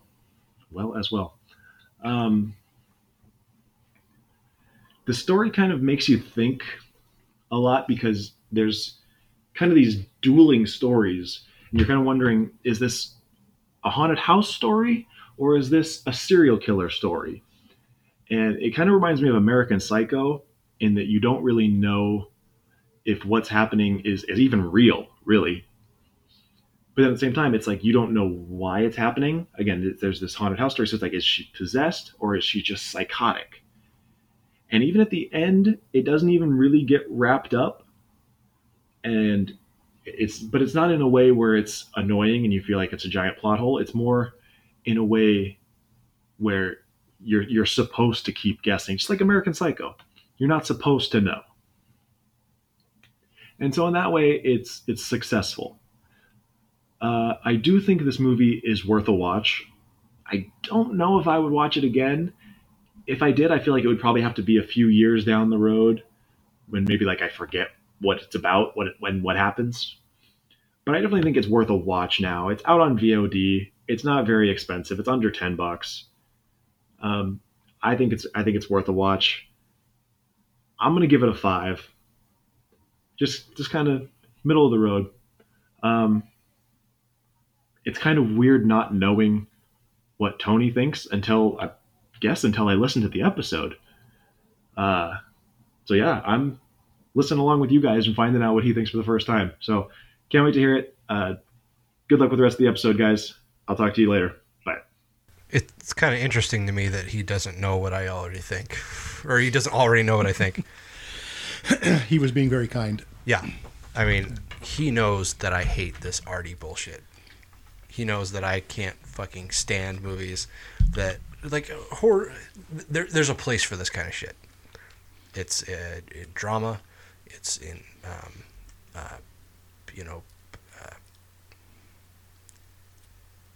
maybe sometimes like dark comedies. I don't think this kind of like David Lynch type shit has any place in horror.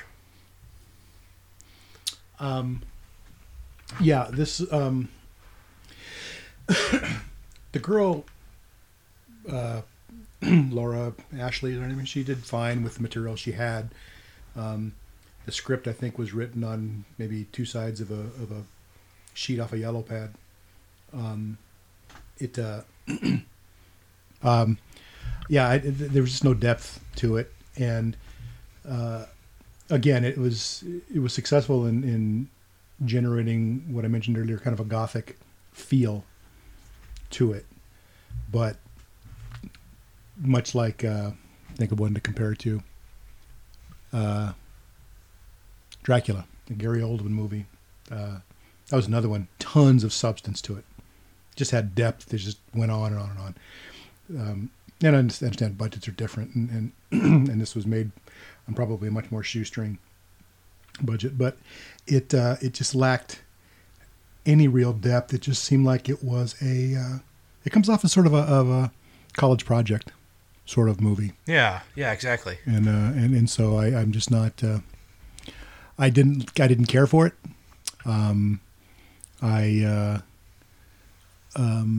I would probably conflict with Taylor a little bit, and I'd agree that, if it's this writer-director's maiden voyage, it could have gone much worse. It wasn't horrible, but it was, in my opinion, not really enjoyable. I don't know that I'd recommend a viewing of it unless it's convenient and it's free. Yeah. But if it was my work and if it was my best effort and a first crack, I would, I would want, I don't think it would be fair if someone ripped it. And I'm not really ripping it. I'm just saying it wasn't a very good movie. Yeah. It's, I mean, art aside, like I can look past that. Like I'm not a shallow film critic, as much as I may present myself as that way. But it's like I can look past the unnecessary artistic element of it. But basically, like you said, it has very little substance, and I mean, there's not any point to what's going on. I mean, it's like, what story are you trying to tell here? I mean, it's like Taylor said, there's basically 3 different characters she's playing. Yeah, and it's like, in doing that, you probably want to create some kind of mystery as like who she actually is, but it's like, I don't give a shit. I mean, there's not that big of a difference between any of these 3 versions, and you're not drawing me in. You're not creating You're not validating your story at all. You know, for many, for viewers and and observers, the journey, you know, is a movie is all about the journey. You know, the elements of how you get there. And if that's the case, then this one's all about journey. I tend to be more superficial than that. I like the end game. Yeah. I want to be just knocked out of my chair on the end game. I'm flexible on that. I've seen, you know, more shitty ending movies than I can count, but I would not go off and say, "Wow, that was a shitty movie." I'd say that was a interesting movie with a shitty ending. This is one where if you're into the journey, and Taylor did a good job of elaborating on what the journey is like. Yeah, it's fair. It's a good journey, but the destination is just a complete crash. Yeah, and there was so much. The movie left you like hanging on so many different things. It's like there's this one thing that there's an element of the film that kind of recurs. You know, Darling, she discovers that she has access to pretty much everywhere in the house except for this one room at the end of a hall. What the hell's in the room? Yeah, and like that pissed me off when she screamed, and I was like, "Oh fuck, what's in the room?" Yeah, still waiting. Yeah, still waiting. Yeah, that was a disappointment. I mean, I'm kind of like you, and maybe this is where I got it. It's like I don't want to be left hanging like that. Mm-hmm. I want to know I want to know what's in the box, you know? Mm-hmm. Yeah.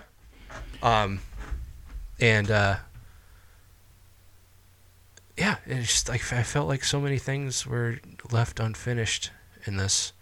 I did pick up on, like, you know, Taylor cited a lot of different directors' styles. Mm-hmm. I did pick up on a few of those at different points. Mm-hmm. I think Kubrick and Hitchcock mostly. Mm-hmm. I did get a few psycho moments, especially in that hallway with the door at the end. That seemed very Hitchcock to me, because it was so plain and simple, and it looked like a set. It didn't look like a house, and that was kind of like, I don't know. That's something that rings Hitchcock to me. Yeah, I would have seen, and I agree. I think you're right. You and Taylor are both right. There were elements. My guess is that this writer-director is probably a fan. Oh, no doubt. Of those particular directors. That's great. You know, mimic what you, not mimic, but pay tribute to what you love. I get that. Yeah. But then I would have rather seen less Kubrick and more Friedkin. Sure. You know, yeah. As an example. You know, not everything is a James Cameron, you know, J.J. Abrams caliber story. Yeah. It doesn't have to be a tale of that magnitude, because those come along every so often, and that's what makes those great, is someone who can just tell the shit out of a story. They don't have to be that way. But I've said this before, doing this show with you guys, is that, you know, I don't want to have to necessarily go think. I got to think all day. I got to think all day every day. I don't want to go fucking movie and think. I want to be just fucking wowed. I want to be just bamboozled, and I want a surprise ending. In fact, when my best friend Wayne, we were growing up, today, if we went to a movie tomorrow, he would do this. He would sit there and you could just feel the heat coming off him while he's trying to figure out how something's going to end. And, you know, and it's like, shut the fuck up. I want to be surprised. Yeah. You know, and yeah, I could probably grind my gears and figure out how it's going to end too. I don't want to. Yeah. I want to be told a story. So I just paid my $13 for. You know, so, and this one was one where, again, using that terminology I used before, that style is all about the journey and just dropping these little bird crumbs for you to kind of put together as you see fit. And it's like, not for me. Yeah, the thing is like, you know, you talk about when you have some kind of element of surprise at the end. This had none. Like, you basically knew how this was going to end almost from the beginning of the movie. It kind of looked, yeah. I would have to agree. When you were 15, 20 minutes into it, you kind of had a feeling that this was going to be going nowhere. But when you cracked that door open, it's like, good, this is going to wrap everything up. It's all going to come, everything's going to be explained. Mm-hmm. And nothing. Yeah. Yeah. And I would have been satisfied if it was an empty room that in her mind was something horrible. Yeah. But you didn't even get to see. You didn't get to see what she saw. Yeah. Screaming her head off about. It's like, okay. Yeah. Yeah, I mean, that's a tad bit of a spoiler, but it doesn't really give away a whole lot. Or maybe it does. I don't know. Sorry, listeners. I wasn't thinking about that. I was in the moment. But could edit that part out. This story, I mean, if you don't have a lot of story, like you said, then you have to make that up with substance.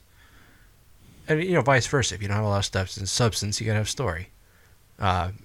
Meaning if it's a very detailed movie with a lot of, dialogue, a lot of character development, then having, characters that stay in one room through the whole movie, that works. But if you have no dialogue and one character staying in the same place for an entire movie, there's nothing to grab onto. It's like drinking a glass of water. Well, if you wanted to using the word mimic incorrectly, if you wanted to pay tribute to and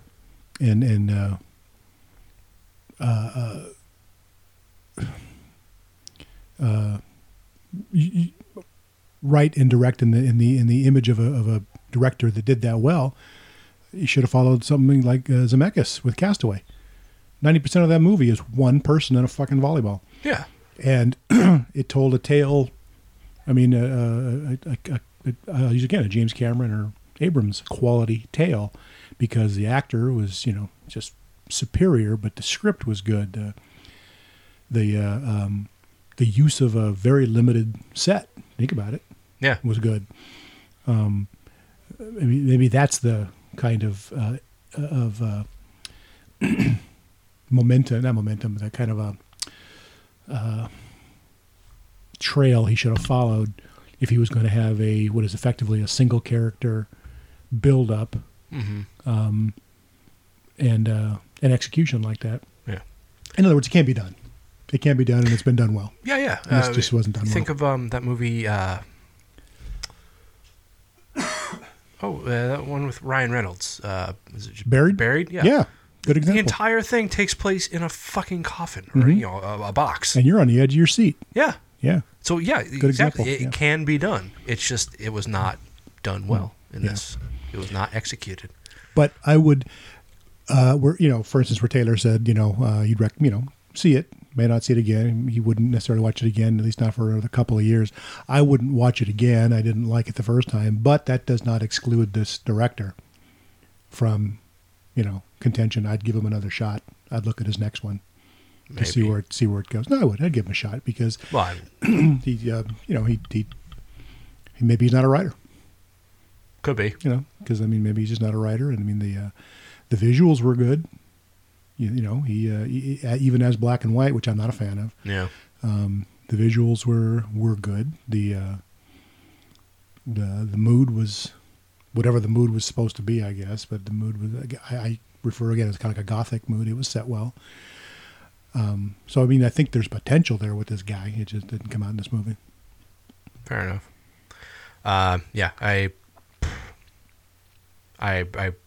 wish I hadn't paid for this. I was thinking about that when I was watching it. Thinking, man, I'm glad Tony paid for this, not me. Just it was like, what was it, like $7 I paid for it, I think. I was like, I could have bought a coffee with that. And write it off as a business expense for your production company. Yeah. I just that's like the tragedy of this show. It's like watch so many shitty movies and like I regret paying for a lot of them. And just... I keep giving referrals to good movies that are on Showtime or are on Epix or Showtime or Netflix, and you just don't want to watch them. I got to keep up with the times. And what do you mean keep up with the times? You can't be watching movies that are like 10 years old. But if they're good and you haven't watched them yet. That's what our Octoberamas are for. Anyway. So, anything else to say on this? No, I think we pretty much ran this one on the ground. Okay, so what do you think out of 10? 3. All right.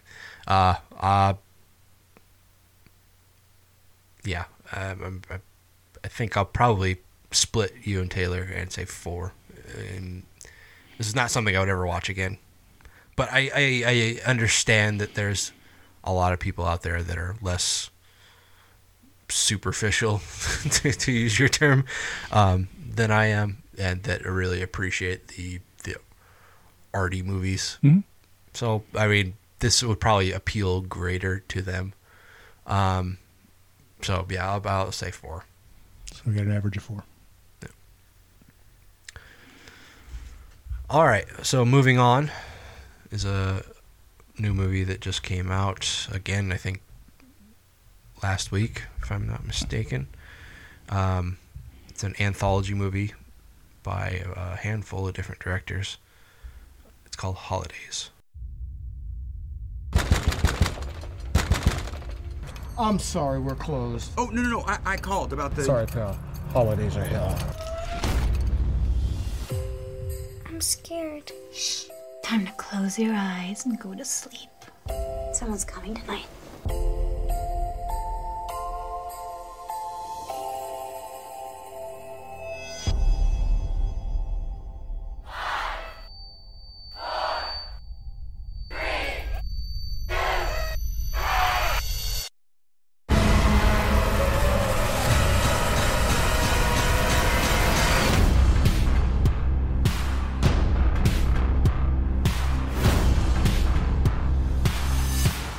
Happy Valentine's Day.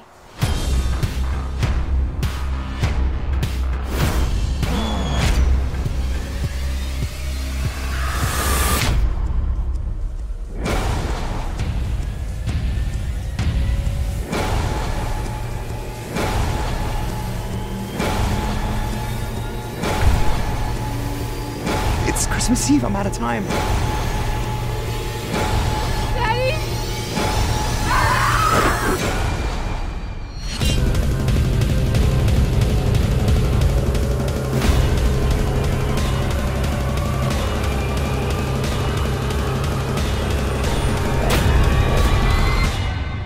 Stop smiling!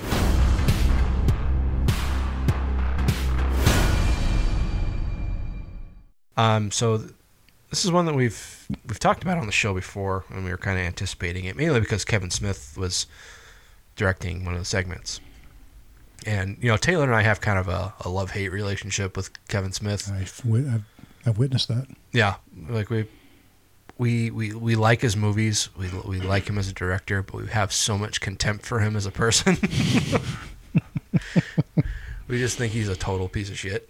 But we can't stop seeing his movies. But anyway, so like I said, this is a brand new movie, just came out. Released on demand on April 15th. So yeah, brand new. And got a limited theatrical release. Bunch of directors that some of them are familiar names, like Kevin Kolsch, who directed Starry Eyes. Who else? Kevin Smith, obviously, and sorry. Should I hum or something while you sing a song while you're looking these up? Gary Shore, who he directed Dracula Untold, which is not something he should be proud of. But anyway, so anthology covers a handful of different holidays throughout this throughout the year in chronological order too. Mm-hmm.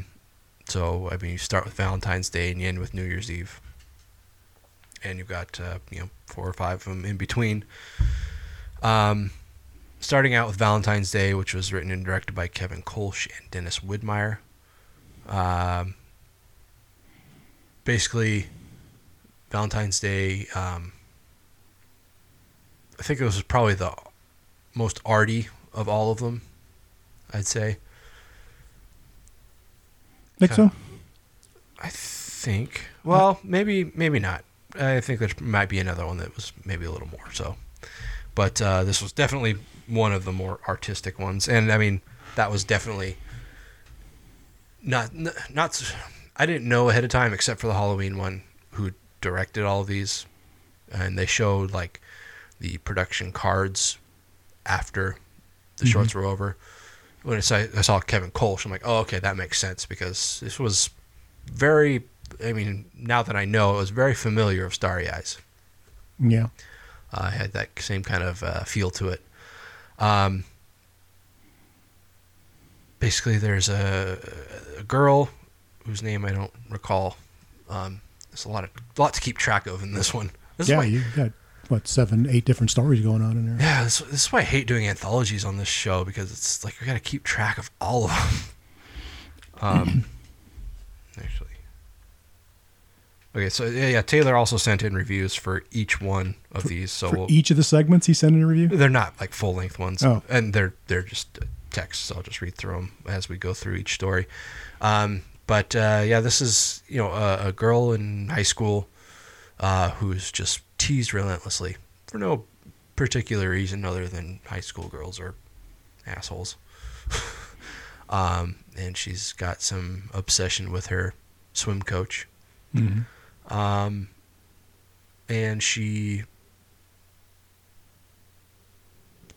basically snaps eventually. I mean, these stories are so short, but I don't want to spoil them at the same time. So yeah, obviously it's going to be hard to talk to the listeners without giving too many spoilers. It's a Carrie-esque kind of scenario. Yeah. Where the outcast girl is sort of picked upon by the swim team. She's got a crush on the swim coach. Coach is about to do the pretty girl in the swim team if he hasn't already. Mm. But he's got a bad ticker. and that combined with, I guess, his own crumbling relationship and this girl being just mercilessly picked on, I think he kind of starts seeing the error of his ways and starts to kind of have a fondness for the outcast girl, not in a sexual way, but just as a protector kind of way. And then the pretty girl decides to retaliate, and you don't retaliate with a fucked up psychotic. No, it doesn't usually work out outcast well for girl. you. Yeah, it doesn't end well.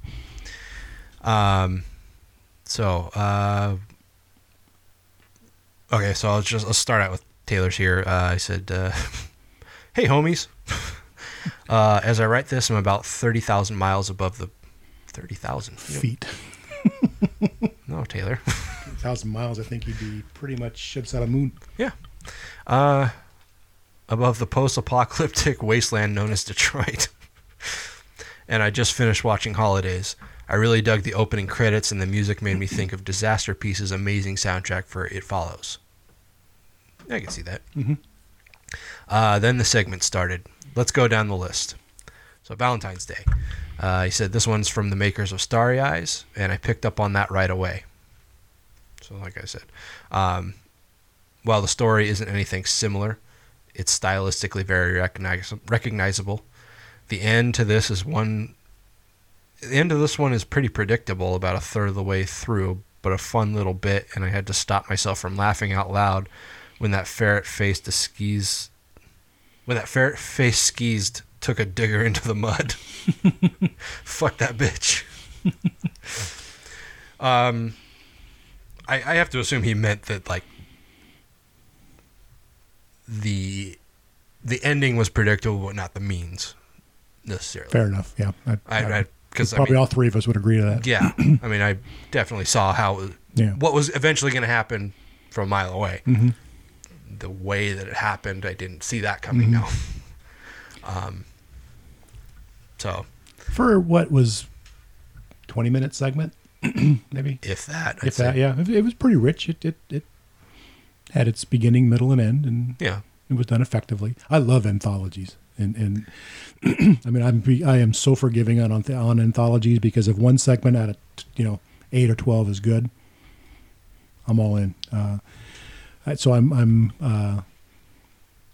I go in with I won't say high expectations, but I go in already knowing that I'm going to 99% chance I'm going to like the anthology movie, even if it turns out to be shit, and I'm going to find some elements in there that I'm going to be,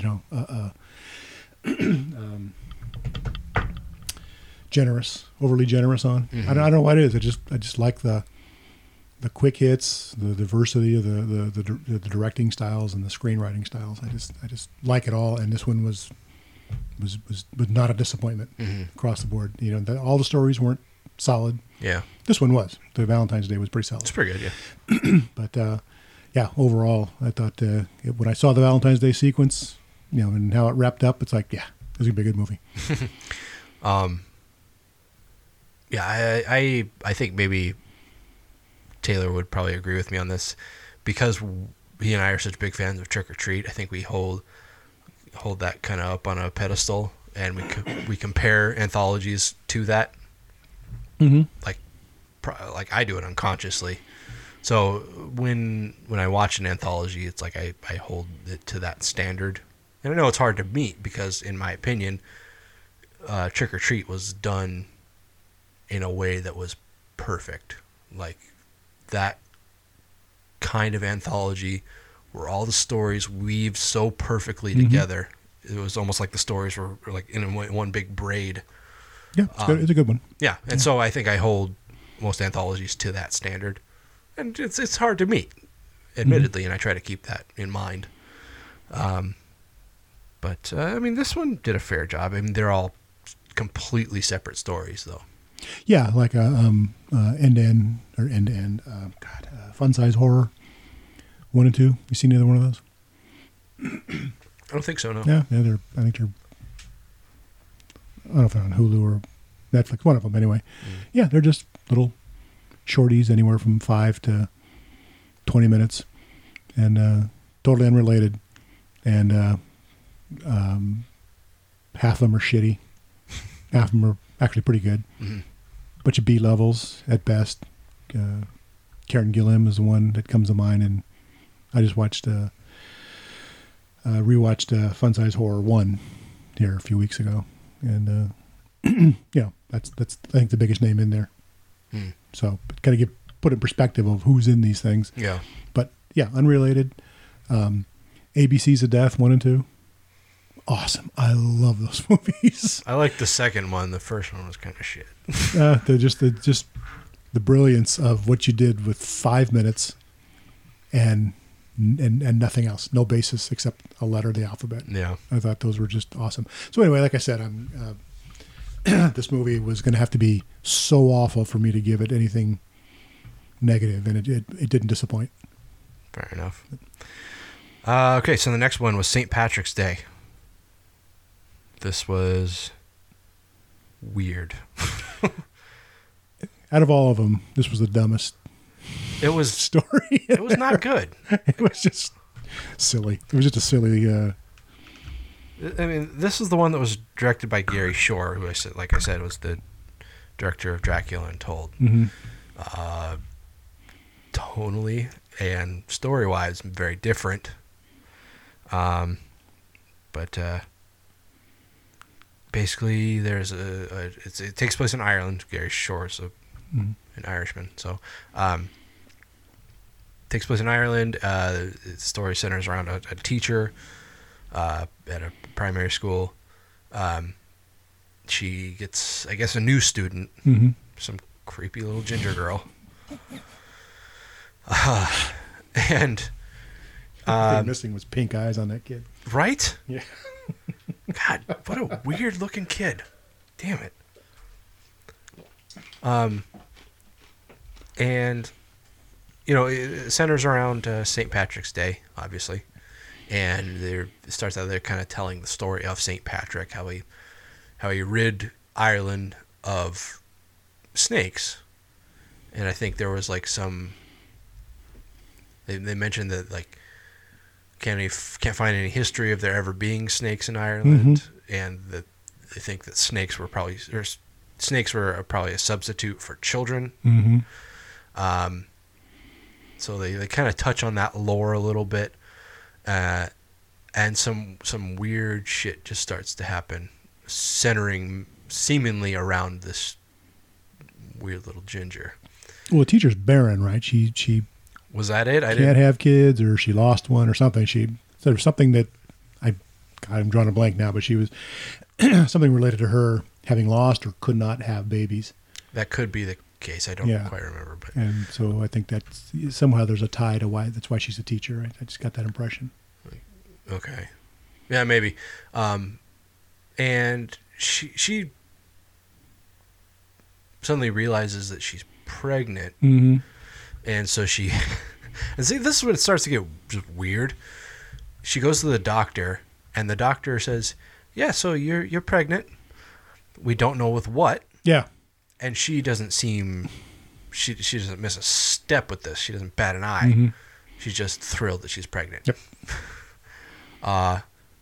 They said, like the doctor said, something like, well, you know how they'll get pregnant with a child.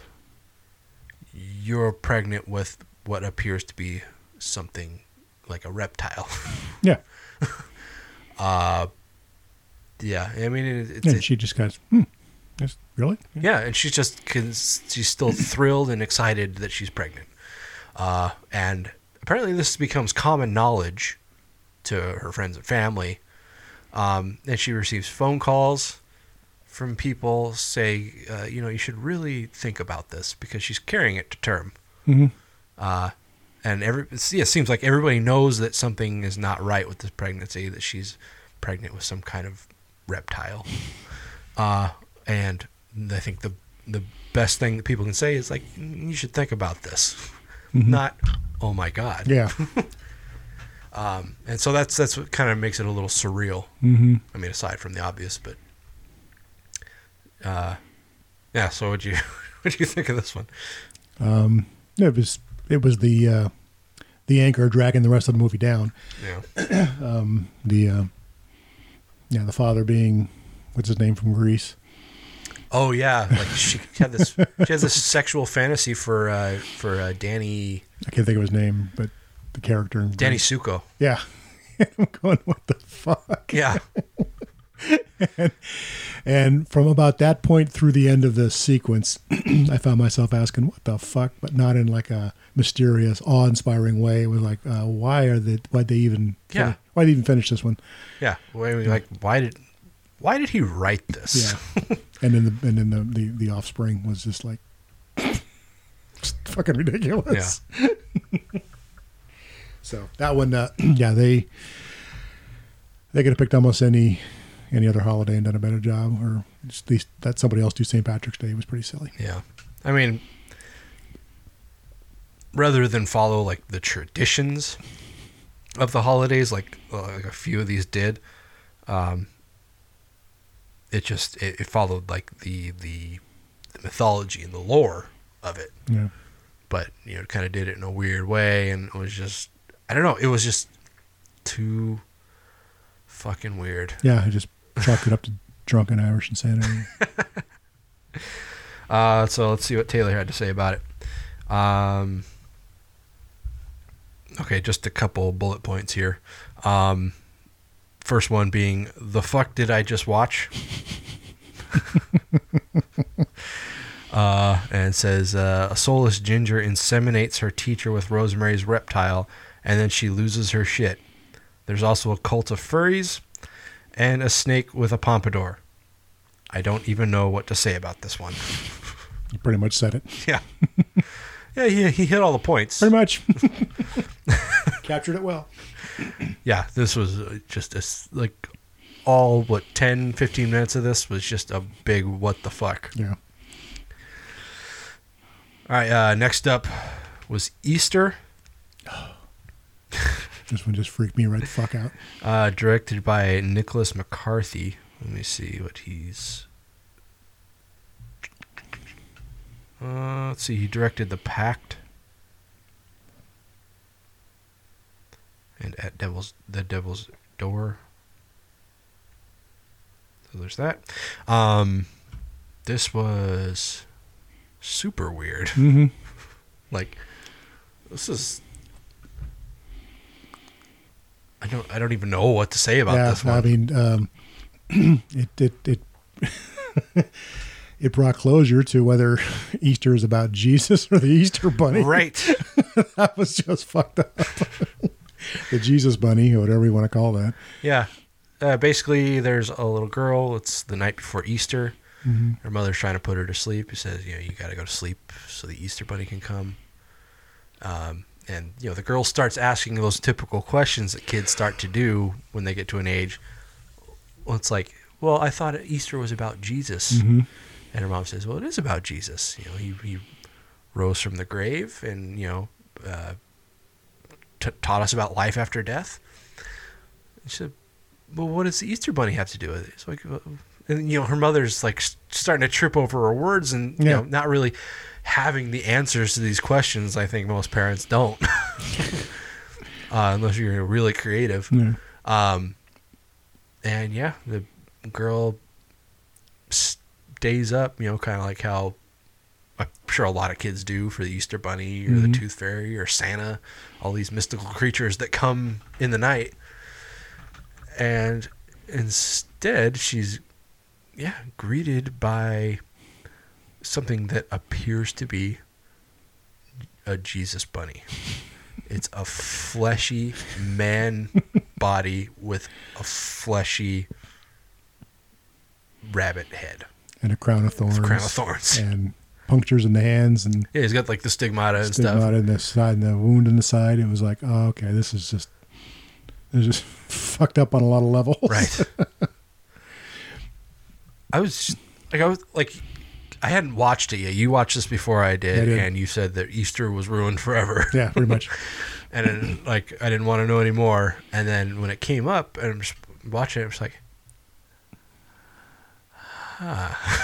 Yeah, and I mean, and then the segment just basically just destroys a little girl's life forever. Yeah, kind of like mercilessly.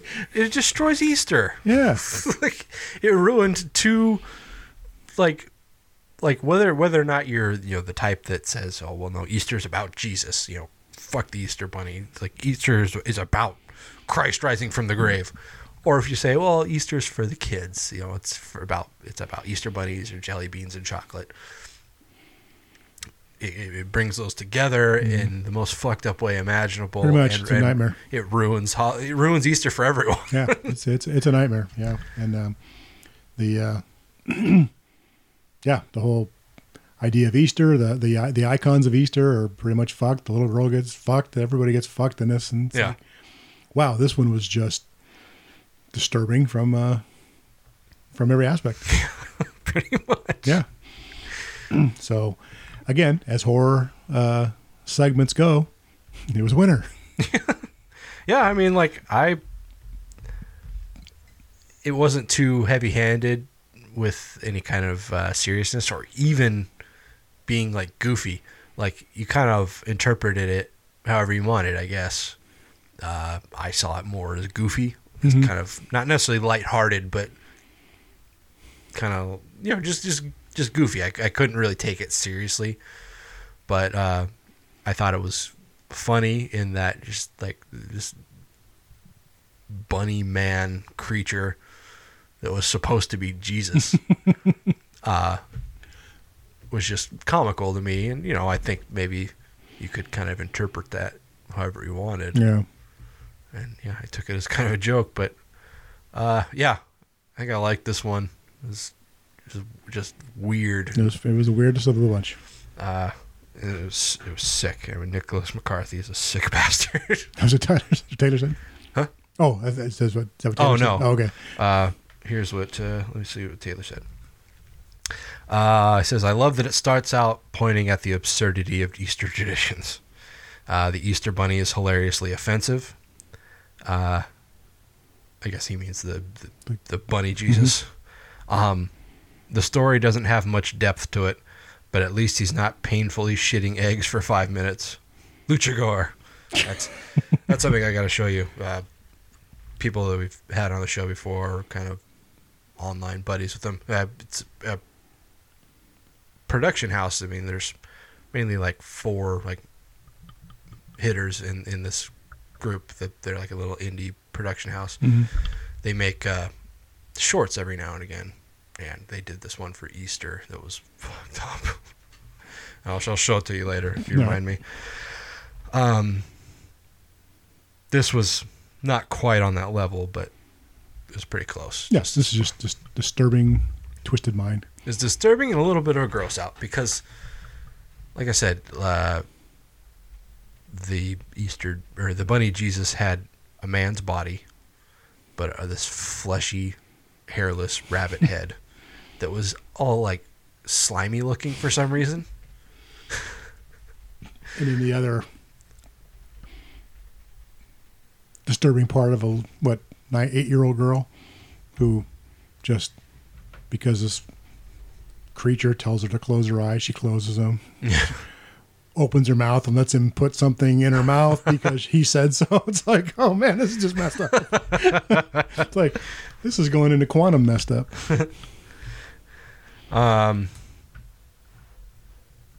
Okay, so next up was Mother's Day, which was a weird one. Written and directed by Sarah Adina Smith, who I'm not familiar with. But basically, it's a story about a girl who gets pregnant every single time she has sex, like without fail. She tells her doctor, I mean, she says she has like 20 or 24, 20 abortions. Abortions, mm-hmm. Yeah. And she's on the pill. She has her boyfriend or whoever wear 2 condoms. Mm-hmm. And still, every time she gets pregnant. And so her doctor says, we've done everything we can. We have no explanations for you. I'm sorry, but medicine just cannot explain what's happening to you. The only thing I can recommend is that my sister is a naturopath, mm-hmm. And sends her to like this club or a commune of like a health ranch kind of thing. Yeah, out of the desert. Yeah, of women who cannot conceive, just of barren or mm-hmm. Women that just they can't get pregnant for whatever reason, which seems a little backwards at the time. I think they were going to. I gathered they were going to try to find some middle ground so that or whatever's ailing the main character can help these other women. Oh, well, yeah, that's what I gathered from it is that she went out there ostensibly to help them and have them help her. Yeah, that could be. So and she goes there and they basically drug her and put her mm-hmm. into like a very sedate place and like try. They're not really experimenting on her, just trying to find out exactly like what makes her tick and why what's happening to her is happening. But she's completely. Well, they're enhancing the pregnancy. They're trying to save the pregnancy. Is what I gathered. Yeah, that's what I gathered because what she's carrying is their ultimate goal is whatever it is she's carrying. That's what I gathered anyway. Okay.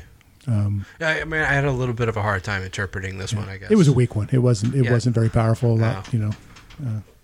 Didn't have the depth that some of the other ones did. Yeah, I felt like it tried to. It just didn't hit. Yeah, I mean, it's been done before. Has it? Well, I mean, strange pregnancies, I guess. Yeah, without giving a spoiler. I mean, it's what happened and how it ended up has been done before. So. Fair enough. So you weren't a fan of this one, I take it. It was good filler stuff. Mm-hmm. It wasn't what sold the movie overall. I mean,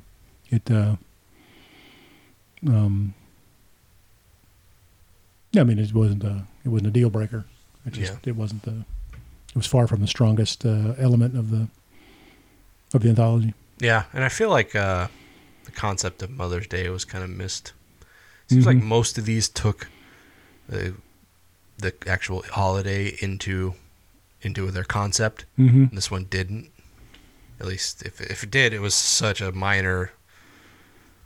You should almost make an argument. In fact, I got to confuse St. Patrick's Day and Mother's Day because they're both kind of concern the same issue. Yeah. Or the same result. Yeah, and I don't recall exactly if this one even mentioned Mother's Day. I don't think it did. No. And the St. Patrick's Day one kind of minimized St. Patrick's Day. Yeah. I mean, there was obviously a very heavy presence of the legend of St. Patrick, but this one was not a strong story. It kind of seemed like it was a dip in the story or a dip in the movie, and I felt like I was kind of spacing out. Yeah, I was finding myself drifting. Yeah. Let's see what Taylor said. Interesting interpretation of the holiday. Probably the scariest segment because this bitch gets knocked up every single time she has sex. I was like, Taylor, this guy's just as deep as a teacup.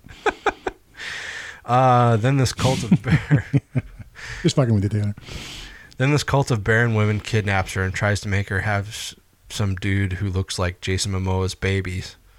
And then the end makes no sense. But boobs. True, boobs. I forgot boobs. There were boobs. That's right. I think that's probably when I started paying a little more attention, but when it was over. I forgot the boobs quickly. Okay, next up, Father's Day. Now, I just talking in Darling about not really appreciating artistic things. I think I might make an exception for this one. I kind of liked it. I liked it, yeah. It was kind of an edge of the seat sort of thing without being action oriented. It was just, where's this one going? Where's this one going? Yeah. You knew it was going somewhere. Yeah. Yeah, it's like the whole time, though, it's like I'm thinking, let's build up better fucking lead somewhere.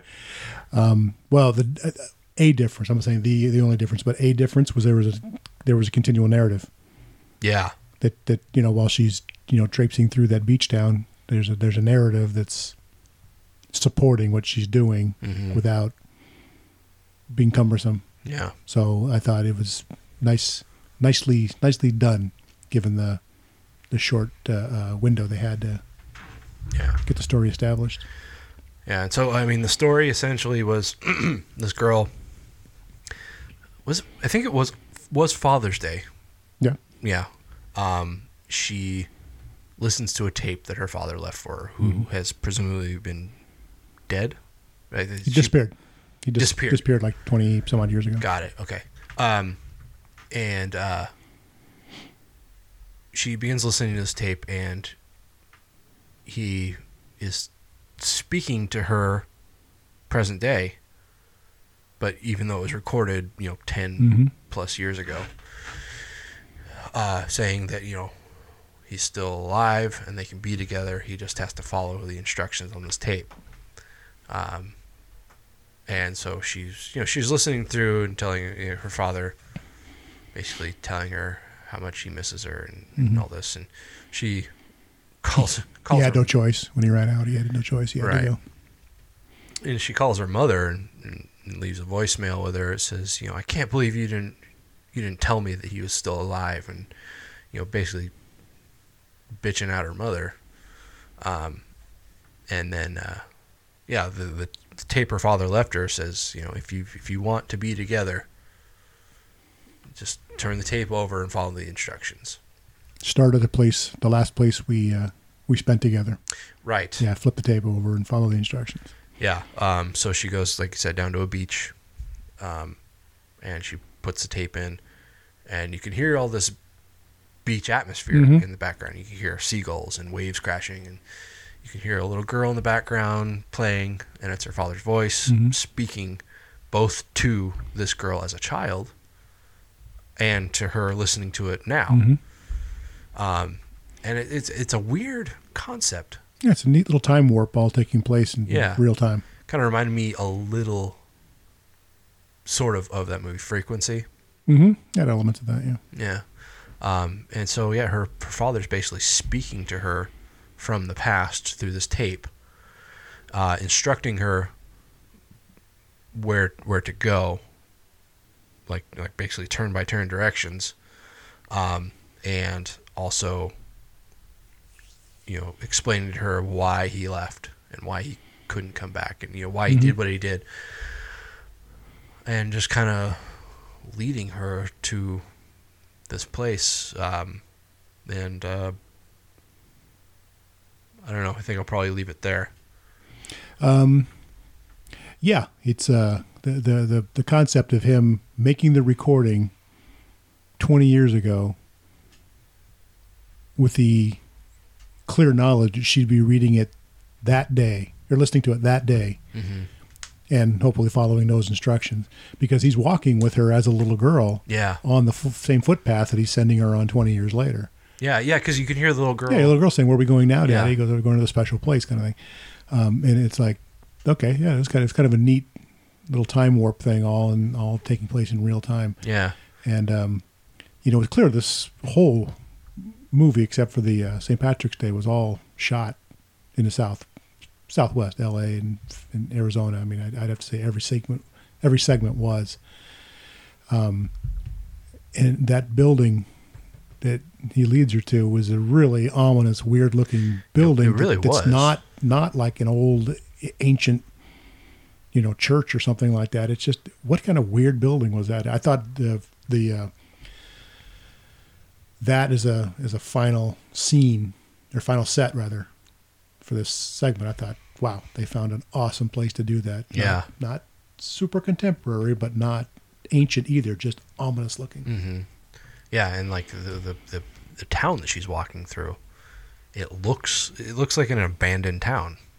I mean, it looks like nobody's lived there. I mean, Yeah, it was just, but not run down. It looked like everybody had abandoned it. No, yeah, not run down necessarily, just kind of, I don't know, disheveled. Disheveled, like what like a summer beach town would look in winter. Sure. Kind of thing, just, everybody has vacated. It hasn't gotten, the cleanup for the new season hasn't started. Yeah, disheveled is a good word, but it was sunny. It almost looked like a lakefront.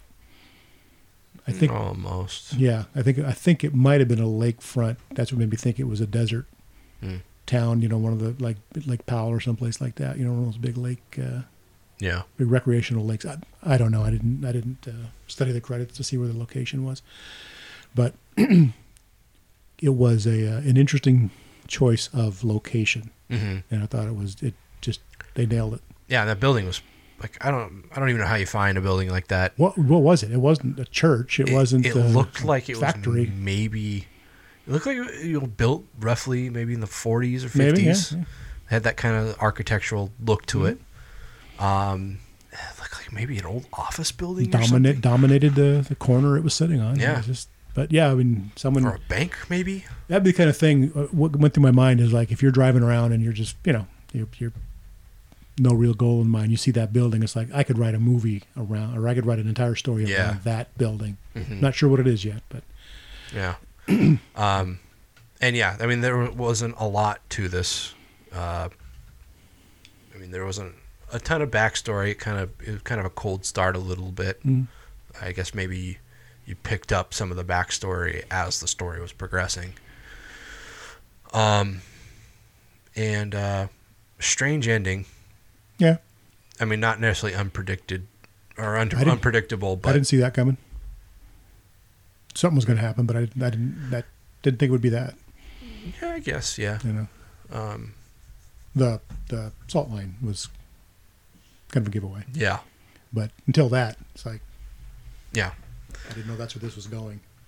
But yeah, all in all, I liked this one. It was interesting. It was a very tense.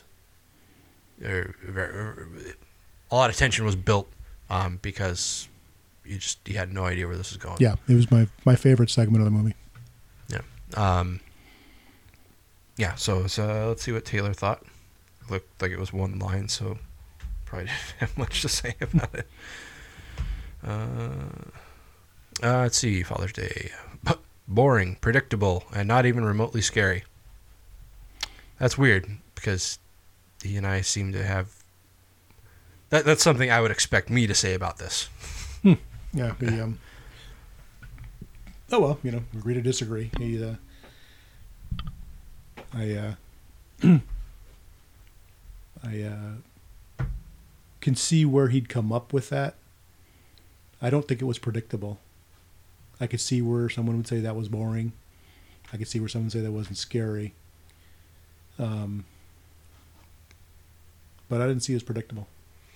Yeah, I mean, like how it ended, I didn't see that.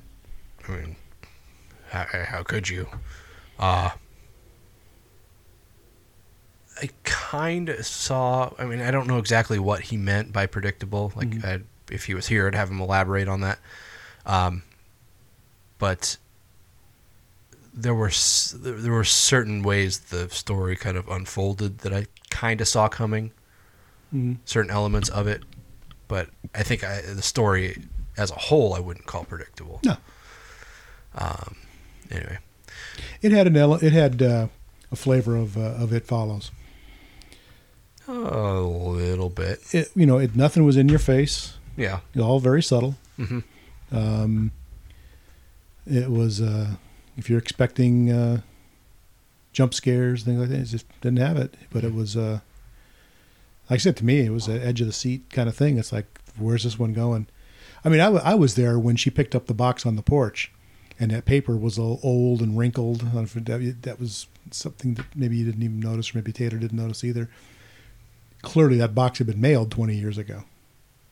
The paper was very.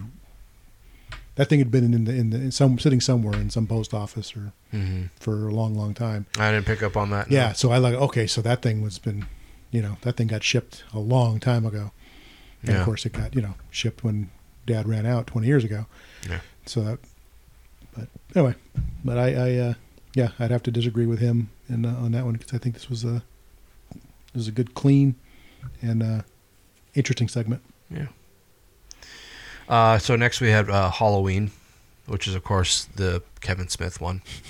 And the original title of this, like as far as I can remember, was called Hollow-Ian, which was actually referenced briefly in the segment. It was. Yeah. So whoever heard that before? It was in the segment. I heard that. Yeah. Yeah, but I guess they, I almost wonder if these had original titles and they were later on just changed to the holiday. Possibly. But basically,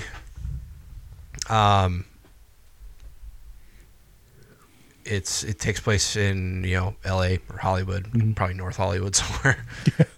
And is Harley Morenstein of God damn, I can never remember the name of the show. Epic Mealtime. That's right. It's a YouTube show where they basically make like the most fattening, calorie-packed, disgusting food that they can think of, and then they eat it. He looks like the type. Yeah. But the guy's funny as shit. Did you see Tusk? Never did. Oh, really? Okay. Well, he plays a Canadian border guard at the airport in that, and Jesus, he's in it for 5 minutes, and he's probably the funniest part of the movie. He's hilarious. Anyway, but he runs a cam girl site. I'm sure everybody's probably familiar with those, just in some context.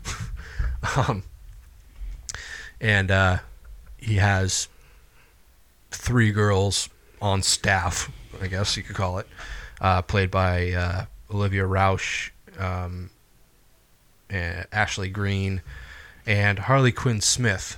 Now, this is why I have contempt for Kevin Smith, because he's probably the only person I can think of that would cast his own daughter as a cam model.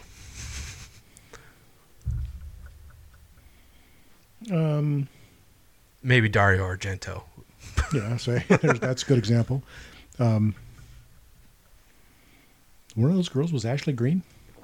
Yeah, and like I didn't even realize that until afterwards. They were all blonde, so it was hard to tell. Yeah, I missed that entirely. So I'm pretty sure those are. Anyway, regardless, and it takes place on Halloween. there's these 3 girls live in this dumpy house. Like I said, probably somewhere in North Hollywood or somewhere. And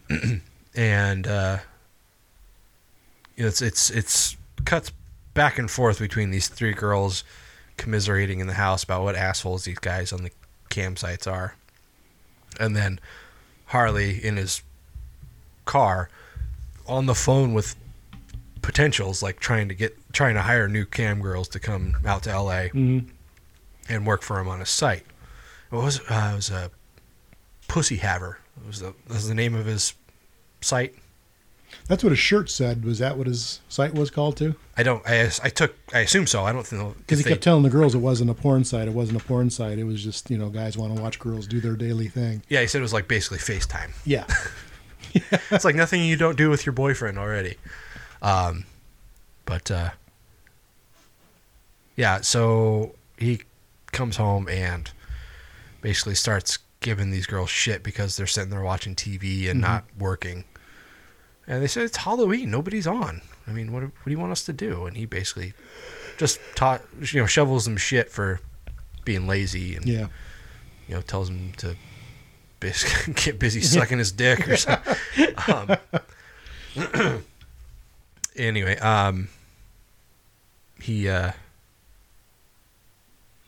tables turn a little bit. They're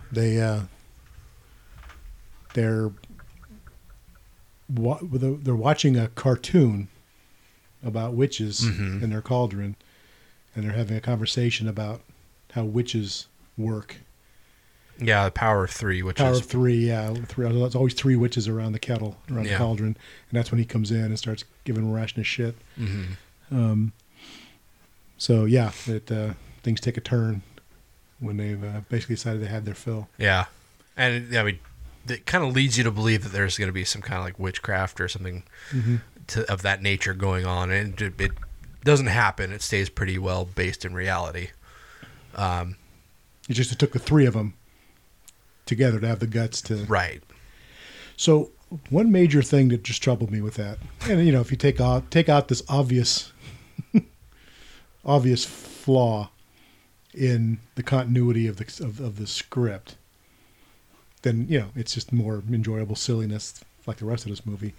But that cord is coming out of his ass. He's got a sharp knife. Being tortured. Never occurred to him, just cut the cord. Yeah. First thing went through my mind is, he's going to cut the cord. And it's like... outsmart those bitches. Yeah, fix their fucking asses. It's like, okay, cut the cord. Okay, they just zapped you again. Cut the fucking cord. It's like... Yeah, cut the cord, and they gave you a knife. Yeah. It's like, wow, okay. So, other than that little troublesome loophole, it was just fun silliness, it was definitely the goofiest now of all.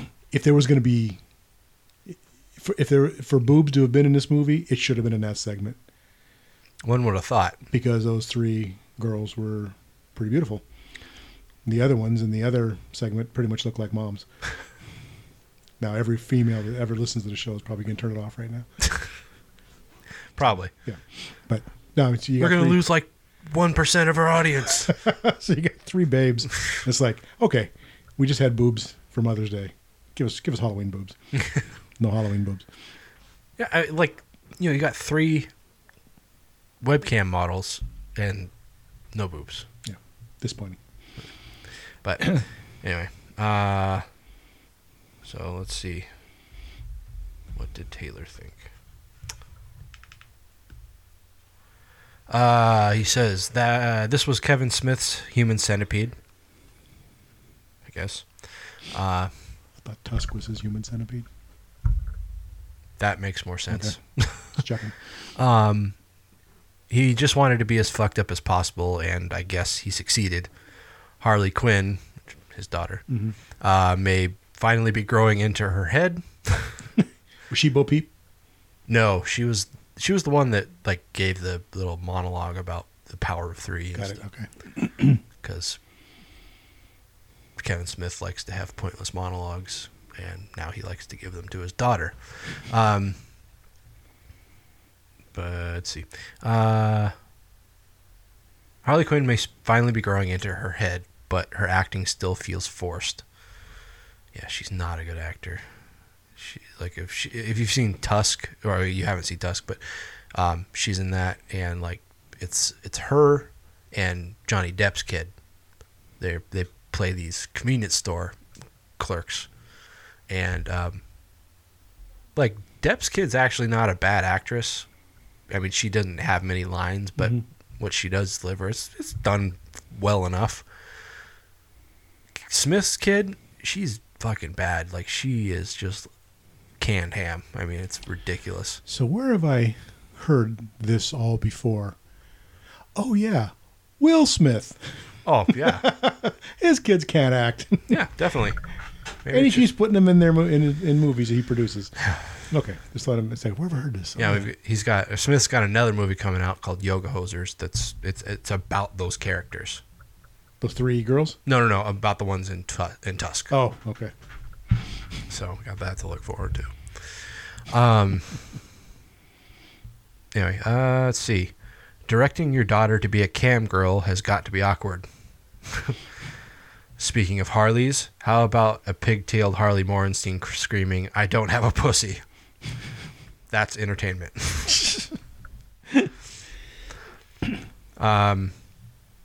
Yeah, I mean, this one, like I said, I have contempt for Kevin Smith as a human being, but this was all right.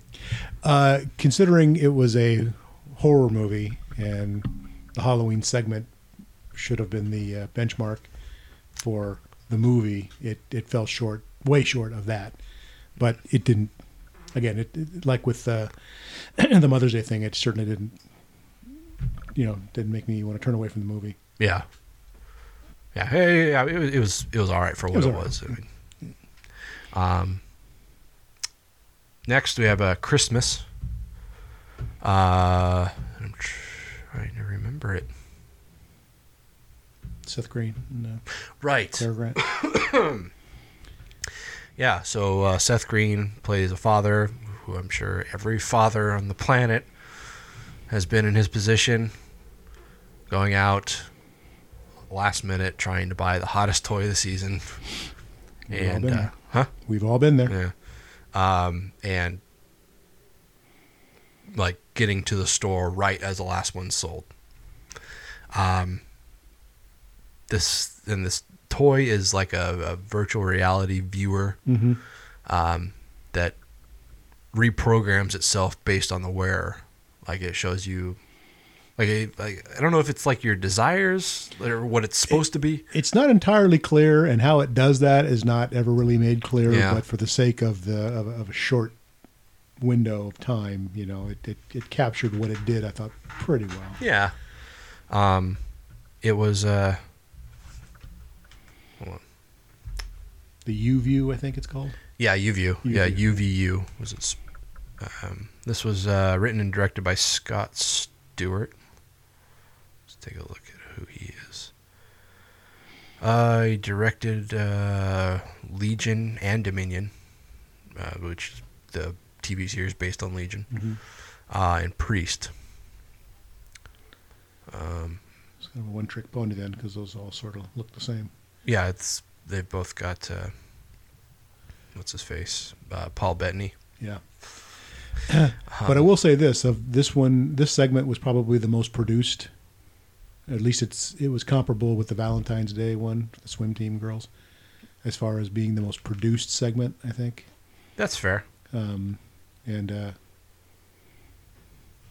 doesn't like Seth Green in a victim role like that, or a potential, or not potential, but a perennial fuck up, like clearly he is. Yeah.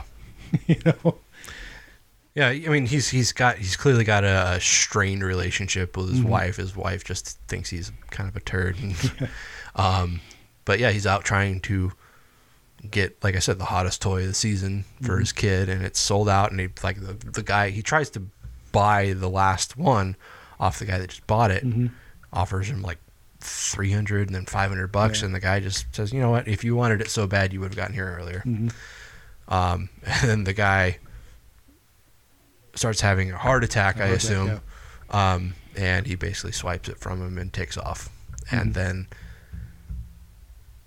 later on he puts this U-view on. Like, gives it to the kid on Christmas. It's a wonderful Christmas morning. Yeah. And his kid, kid puts it on. You see what the kid's seeing. It's like he's traveling on Mars. Right. And he puts it on, and he's getting some fucking lap dance from some leather-clad stripper. Yeah. And then he later on he puts it on again, and he starts seeing the events from the night that he got it. Yeah. From the perspective of the guy having the heart attack. Yeah, the guy he let die. Yeah. And stole it from him. Yeah. Anyway, so that's kind of what that story's about. I mean, anything further than that I think might be spoilers, but well, when this is part I forget. I don't think it's being spoiled here. He leaves it on the bed, and then he comes back into the room or whatever, and his wife's just furious at him. How could you? How could you? And he thinks she saw the stripper. No. Am I missing that? Am I goofing that up? Because I thought what she really saw was something entirely different, I thought. He comes back in the room, and apparently you have to clear the memory after use. And he didn't. Yeah, and he didn't. And she saw she saw him leaving the guy for dead. Yeah, that's right. And she says, I'm so hot right now. Yeah. She wants to bone him because she let the guy die. Fucking twisted bitch. So yeah. Thoughts? I like the segment. Like, how do you not like Seth Green and something like that? But it's it's relatable because although your mother and I never personally waited till Christmas Eve to go try to score something like that, we have been thwarted when we thought we had, we've given it all reasonable time to go and get. But it's fun to make. Write stories around that panic, like comedies like Jingle All the Way, and scary stuff like this one, horror stuff like this one, and I mean, because for the most part, every parent has been through that, and for those that did not establish a recovery plan, it's the horror of all horrors. Says a lot about our society today, where that's what it takes to make for a Christmas celebration. I don't think you guys were any the worse for wear when we couldn't find those key things, I don't think we knew any better. I don't think we knew any better, and you don't remember it now. So, anyway, but I thought it made for a pretty good story. It was pretty polished. Yeah. Pretty well executed, and the story was fun, and it had kind of a catch at the end that I didn't see coming. Yeah. So I was like, all the elements were there for a good, quick, 15, 20-minute little segment. I enjoyed it. Yeah. Had I not already known it wasn't him, I would have guessed that this was an Adam Green short. Yeah. Every Halloween he does a short based around Halloween. And just his style was all over this. I mean, it also had Seth Green in it, who he's buddies with. Yeah. So had I not known better, I would have guessed this was him. Just strictly based on the story, like the subtle goofiness of it. But anyway, it was well done. I mean, horrific, maybe not, maybe more sci-fi-ish, or it seemed like something I'd see on the Outer Limits. Outer Limits, or the old Alfred Hitchcock show. Sure. I don't not necessarily something I'd maybe qualify as horror. No, it's one of those things that you thought you were fucked 5 minutes ago. Yeah. This is what fucked really is. Right. But all in all, it was done pretty well, I thought. Yeah, I liked it. Yeah. Let's go to Taylor. Christmas. I still have a hard time believing Seth Green as an adult. And now I'm supposed to buy him as a dad. This one was quirky, but at the end it just kind of fell flat. Well, you can't please everyone, I guess. Apparently can't please him with anything. All right, so next up, and the last segment of the film was New Year's Eve. This, I will agree with him on one thing though. Seth Green as a grown-up is a little hard. Yeah. Seth Green married to Claire Grant. It's something I still haven't got my mind wrapped around. That's his real wife. Yeah. I mean, he must have like a 14-inch ginger cock or something. I don't know. Sure. Because it's like that woman's got it going on. I've never understood that. Her head's kind of shaped weird to me, but aside from that, yeah, it's face down on a pillow. New Year's Eve starts out, it's written and directed by Kevin Kolsch and written by Kevin Kolsch and Dennis Widmeyer. So again, the guys behind Starry Eyes, and then directed by Adam Egypt Mortimer, and I know I've heard that name before, but I can't think of why. But it stars Lorenza Izzo, who we all know is Eli Roth's plaything, or wife. Are they married? I don't know. I don't know. She's got some explaining to do in this movie, though. She's starts out. She's in her apartment. It's New Year's Eve, and she's wrapped up in a blanket. Basically single girl status. Cat girl. Yeah, basically wrapped up in a blanket, eating ice cream, I think. And there's also Andrew Bowen, who I recognize from Mad TV. He is a killer. That's like pretty much presented right off the bat, because it starts out with him like having kidnapped a girl, has her tied to a chair, and then he's kind of aloof a little bit. Yeah. Like he tries to shoot the woman he has captive, and like he loads the gun, and he tries to dry fire the gun, and like he's like, oh, it's not even loaded. He puts one in, and then it doesn't fire again. Yeah. He's like, God damn it! Eventually, he shoots her, and then he's on a dating site. Bringing it back to the beginning of the show. Right. He's on a dating site, and that's when he pops up on Lorenza Izzo's phone, and she says to herself, "Oh, it can't be any worse than the last one." And this guy is just a total creep. Yeah, like he's got this greasy, slicked over hair, or it's like parted down the middle or something, and it's like all his teeth are just like rotted and brown, and he looks just sweaty and dirty. Yeah, the whites of his eyes are kind of yellowish. Yeah, he just looks like he smells bad. Yeah, he's got a creepy mustache with like a few days, and facial growth. This is how he makes his appearance. To a new girl. Anyway, so they meet up at the bar, and it's kind of awkward, and she seems maybe a little more responsive to him than I would have guessed. She seemed actually attracted to him. But now here's the thing. This is what I was telling you. She got a lot of explaining to do. Did she put on like 30 pounds?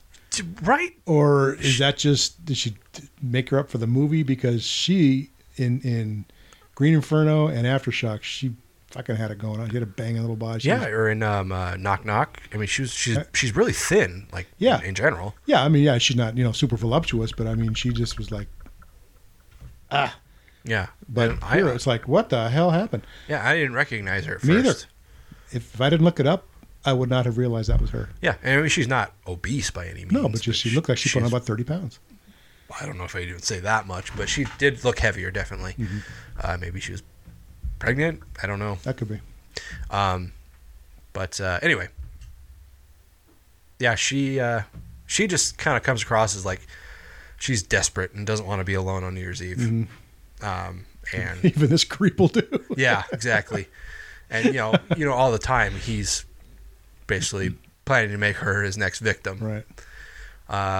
And yeah, it just kind of plays from there. I won't reveal any more, but goes a different direction. Yeah, it does have a weird ending, like something that I'm actually surprised at myself that I didn't see it coming. I kind of thought that, knowing now what happened, I kind of would have thought that I'd see an ending like that coming, but I just didn't. Surprised myself. That was one where I was thinking, okay, is this going to go? Is this all a dream sequence, or is she real? and he's just imagining it. Is he gonna snap out of it? He never, killed that first one. He's still sitting there with an empty gun in his hand because he's just a big coward. Yeah. I kind of thought maybe that's how this one might go, where he is just his whole life is all in his head. Yeah. But it didn't go that way. No. Kind of fall into that same category as like you thought you were fucked before. Yeah. This is what fucked is. Yeah. So it was interesting. The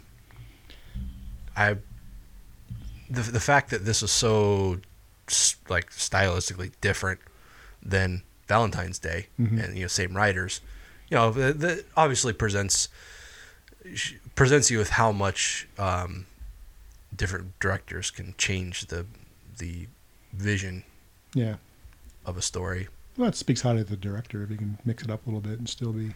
And the writers too. I mean, obviously they're pretty dynamic. Yeah, I liked the segment just fine. It was a little tongue in cheek. It was. Yeah, it was definitely goofy. I liked that he was kind of incompetent as a killer. But yeah, I mean, even Lorenza Izzo wasn't as intolerable as she usually is. She's really bad at. She's okay. Huh? She's okay. She's okay looking. She's really bad at her job, though. As long as she's running around and near nothing, she's all right. She's tolerable. That's what criteria.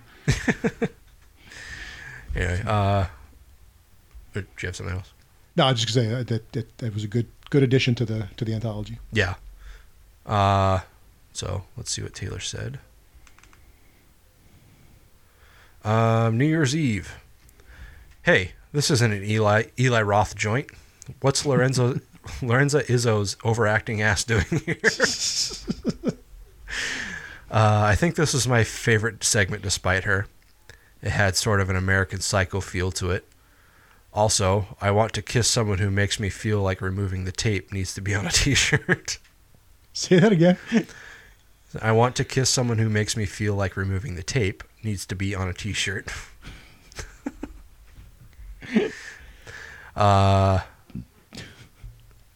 Okay. So, I guess that's it. So he must be getting cranky up on that plane. He got more caustic as the reviews went on. Yeah, I guess being on a plane will do that too. It will, yeah. So do you have anything to add? No, like I said, an anthology has to be just an absolute piece of shit for me to not like it. I don't know what it is. Like I said, I just at the beginning, the collection of different ideas and stuff. It's something I don't have to think a lot about. Some mindless entertainment. I love them, and this one was not a disappointment. So I'd say, I'm good with this one. Okay. Let's see. Taylor said, as I've said on the show before, I'm not really a fan of these episodic anthologies. It just feels like I'm binge watching a TV show when I signed on to watch a movie. It's hard to give the movie an overall grade because each segment features a different writer, director, and a different tone. There's no wraparound or interconnecting story here. The format reminded me a lot of ABCs of Death. Some were good, some are bad, some are just okay. I can see this becoming a thing and can't wait to see what they do for Arbor Day and National Waffle Day. Overall, I think he's being sarcastic there. You think? Excuse me. Overall, I think I'm going to give it a 4. While I enjoyed New Year's Eve and Valentine's Day, ones like Father's Day brought it back down. Okay, that's it for me. I'm going to go try and catch some Z's before we land. Good luck with the rest of the show. Bye. Except for his statements as to why he did, I mean, as far as him not liking anthologies and the reasons why, except for that, I actually tend to agree with a lot of what he said. It captured those things the way he said them, but he didn't like that as a result, and I did. So, so we agree at the mechanics of it, just not what it meant to us as a viewer. So I would give it. I'm going to give it and rating on an anthology is hard because you're rating it almost for the purpose of others. Yeah. To say, okay, so others would say, oh, okay, I will act accordingly because this person said this. So in that respect, I'm going to give it like a a hard 6. I would not go to 7 on it because 7 and up is what I'd reserve for categories that I'd go out and buy it myself. Yeah. And that's kind of what our scale represents. Oh, does it? Okay. You know, a lot of people, they think like 5 is a bad rating. And it's like, no. I mean, if you think about 1 is like the worst movie ever, and 10 is like the perfect movie. 5 is like middle of the road. It's like, it's an okay movie. There's nothing great about it, but it's decent. You know, see it. I give it like, 6.5 because I give it the highest rating I could give it, short of wanting to go out and own it, a copy of my own. Sure. So, and if that was the case for my personal scale, I would say 7 and above is something I'd go buy. Yeah. So in that respect, yeah, I'm going to give it like a high 6. Okay. I think I'll give it, I think I'll probably match you and say 6. It was, there were a handful of duds in there. I mean, not even a handful. There's only like 6 of them or 7 of them. But I mean, there were 2 or 3 kind of meh ones in there. It doesn't really destroy the movie as a whole, though. And that, like you said before, that's kind of the beauty of an anthology, is like 1 doesn't really destroy the movie. Yeah. There are other stories that lift it back up. And I guess when you just come right down to the basics, it's like I enjoyed more of them than I didn't. Fair enough. So,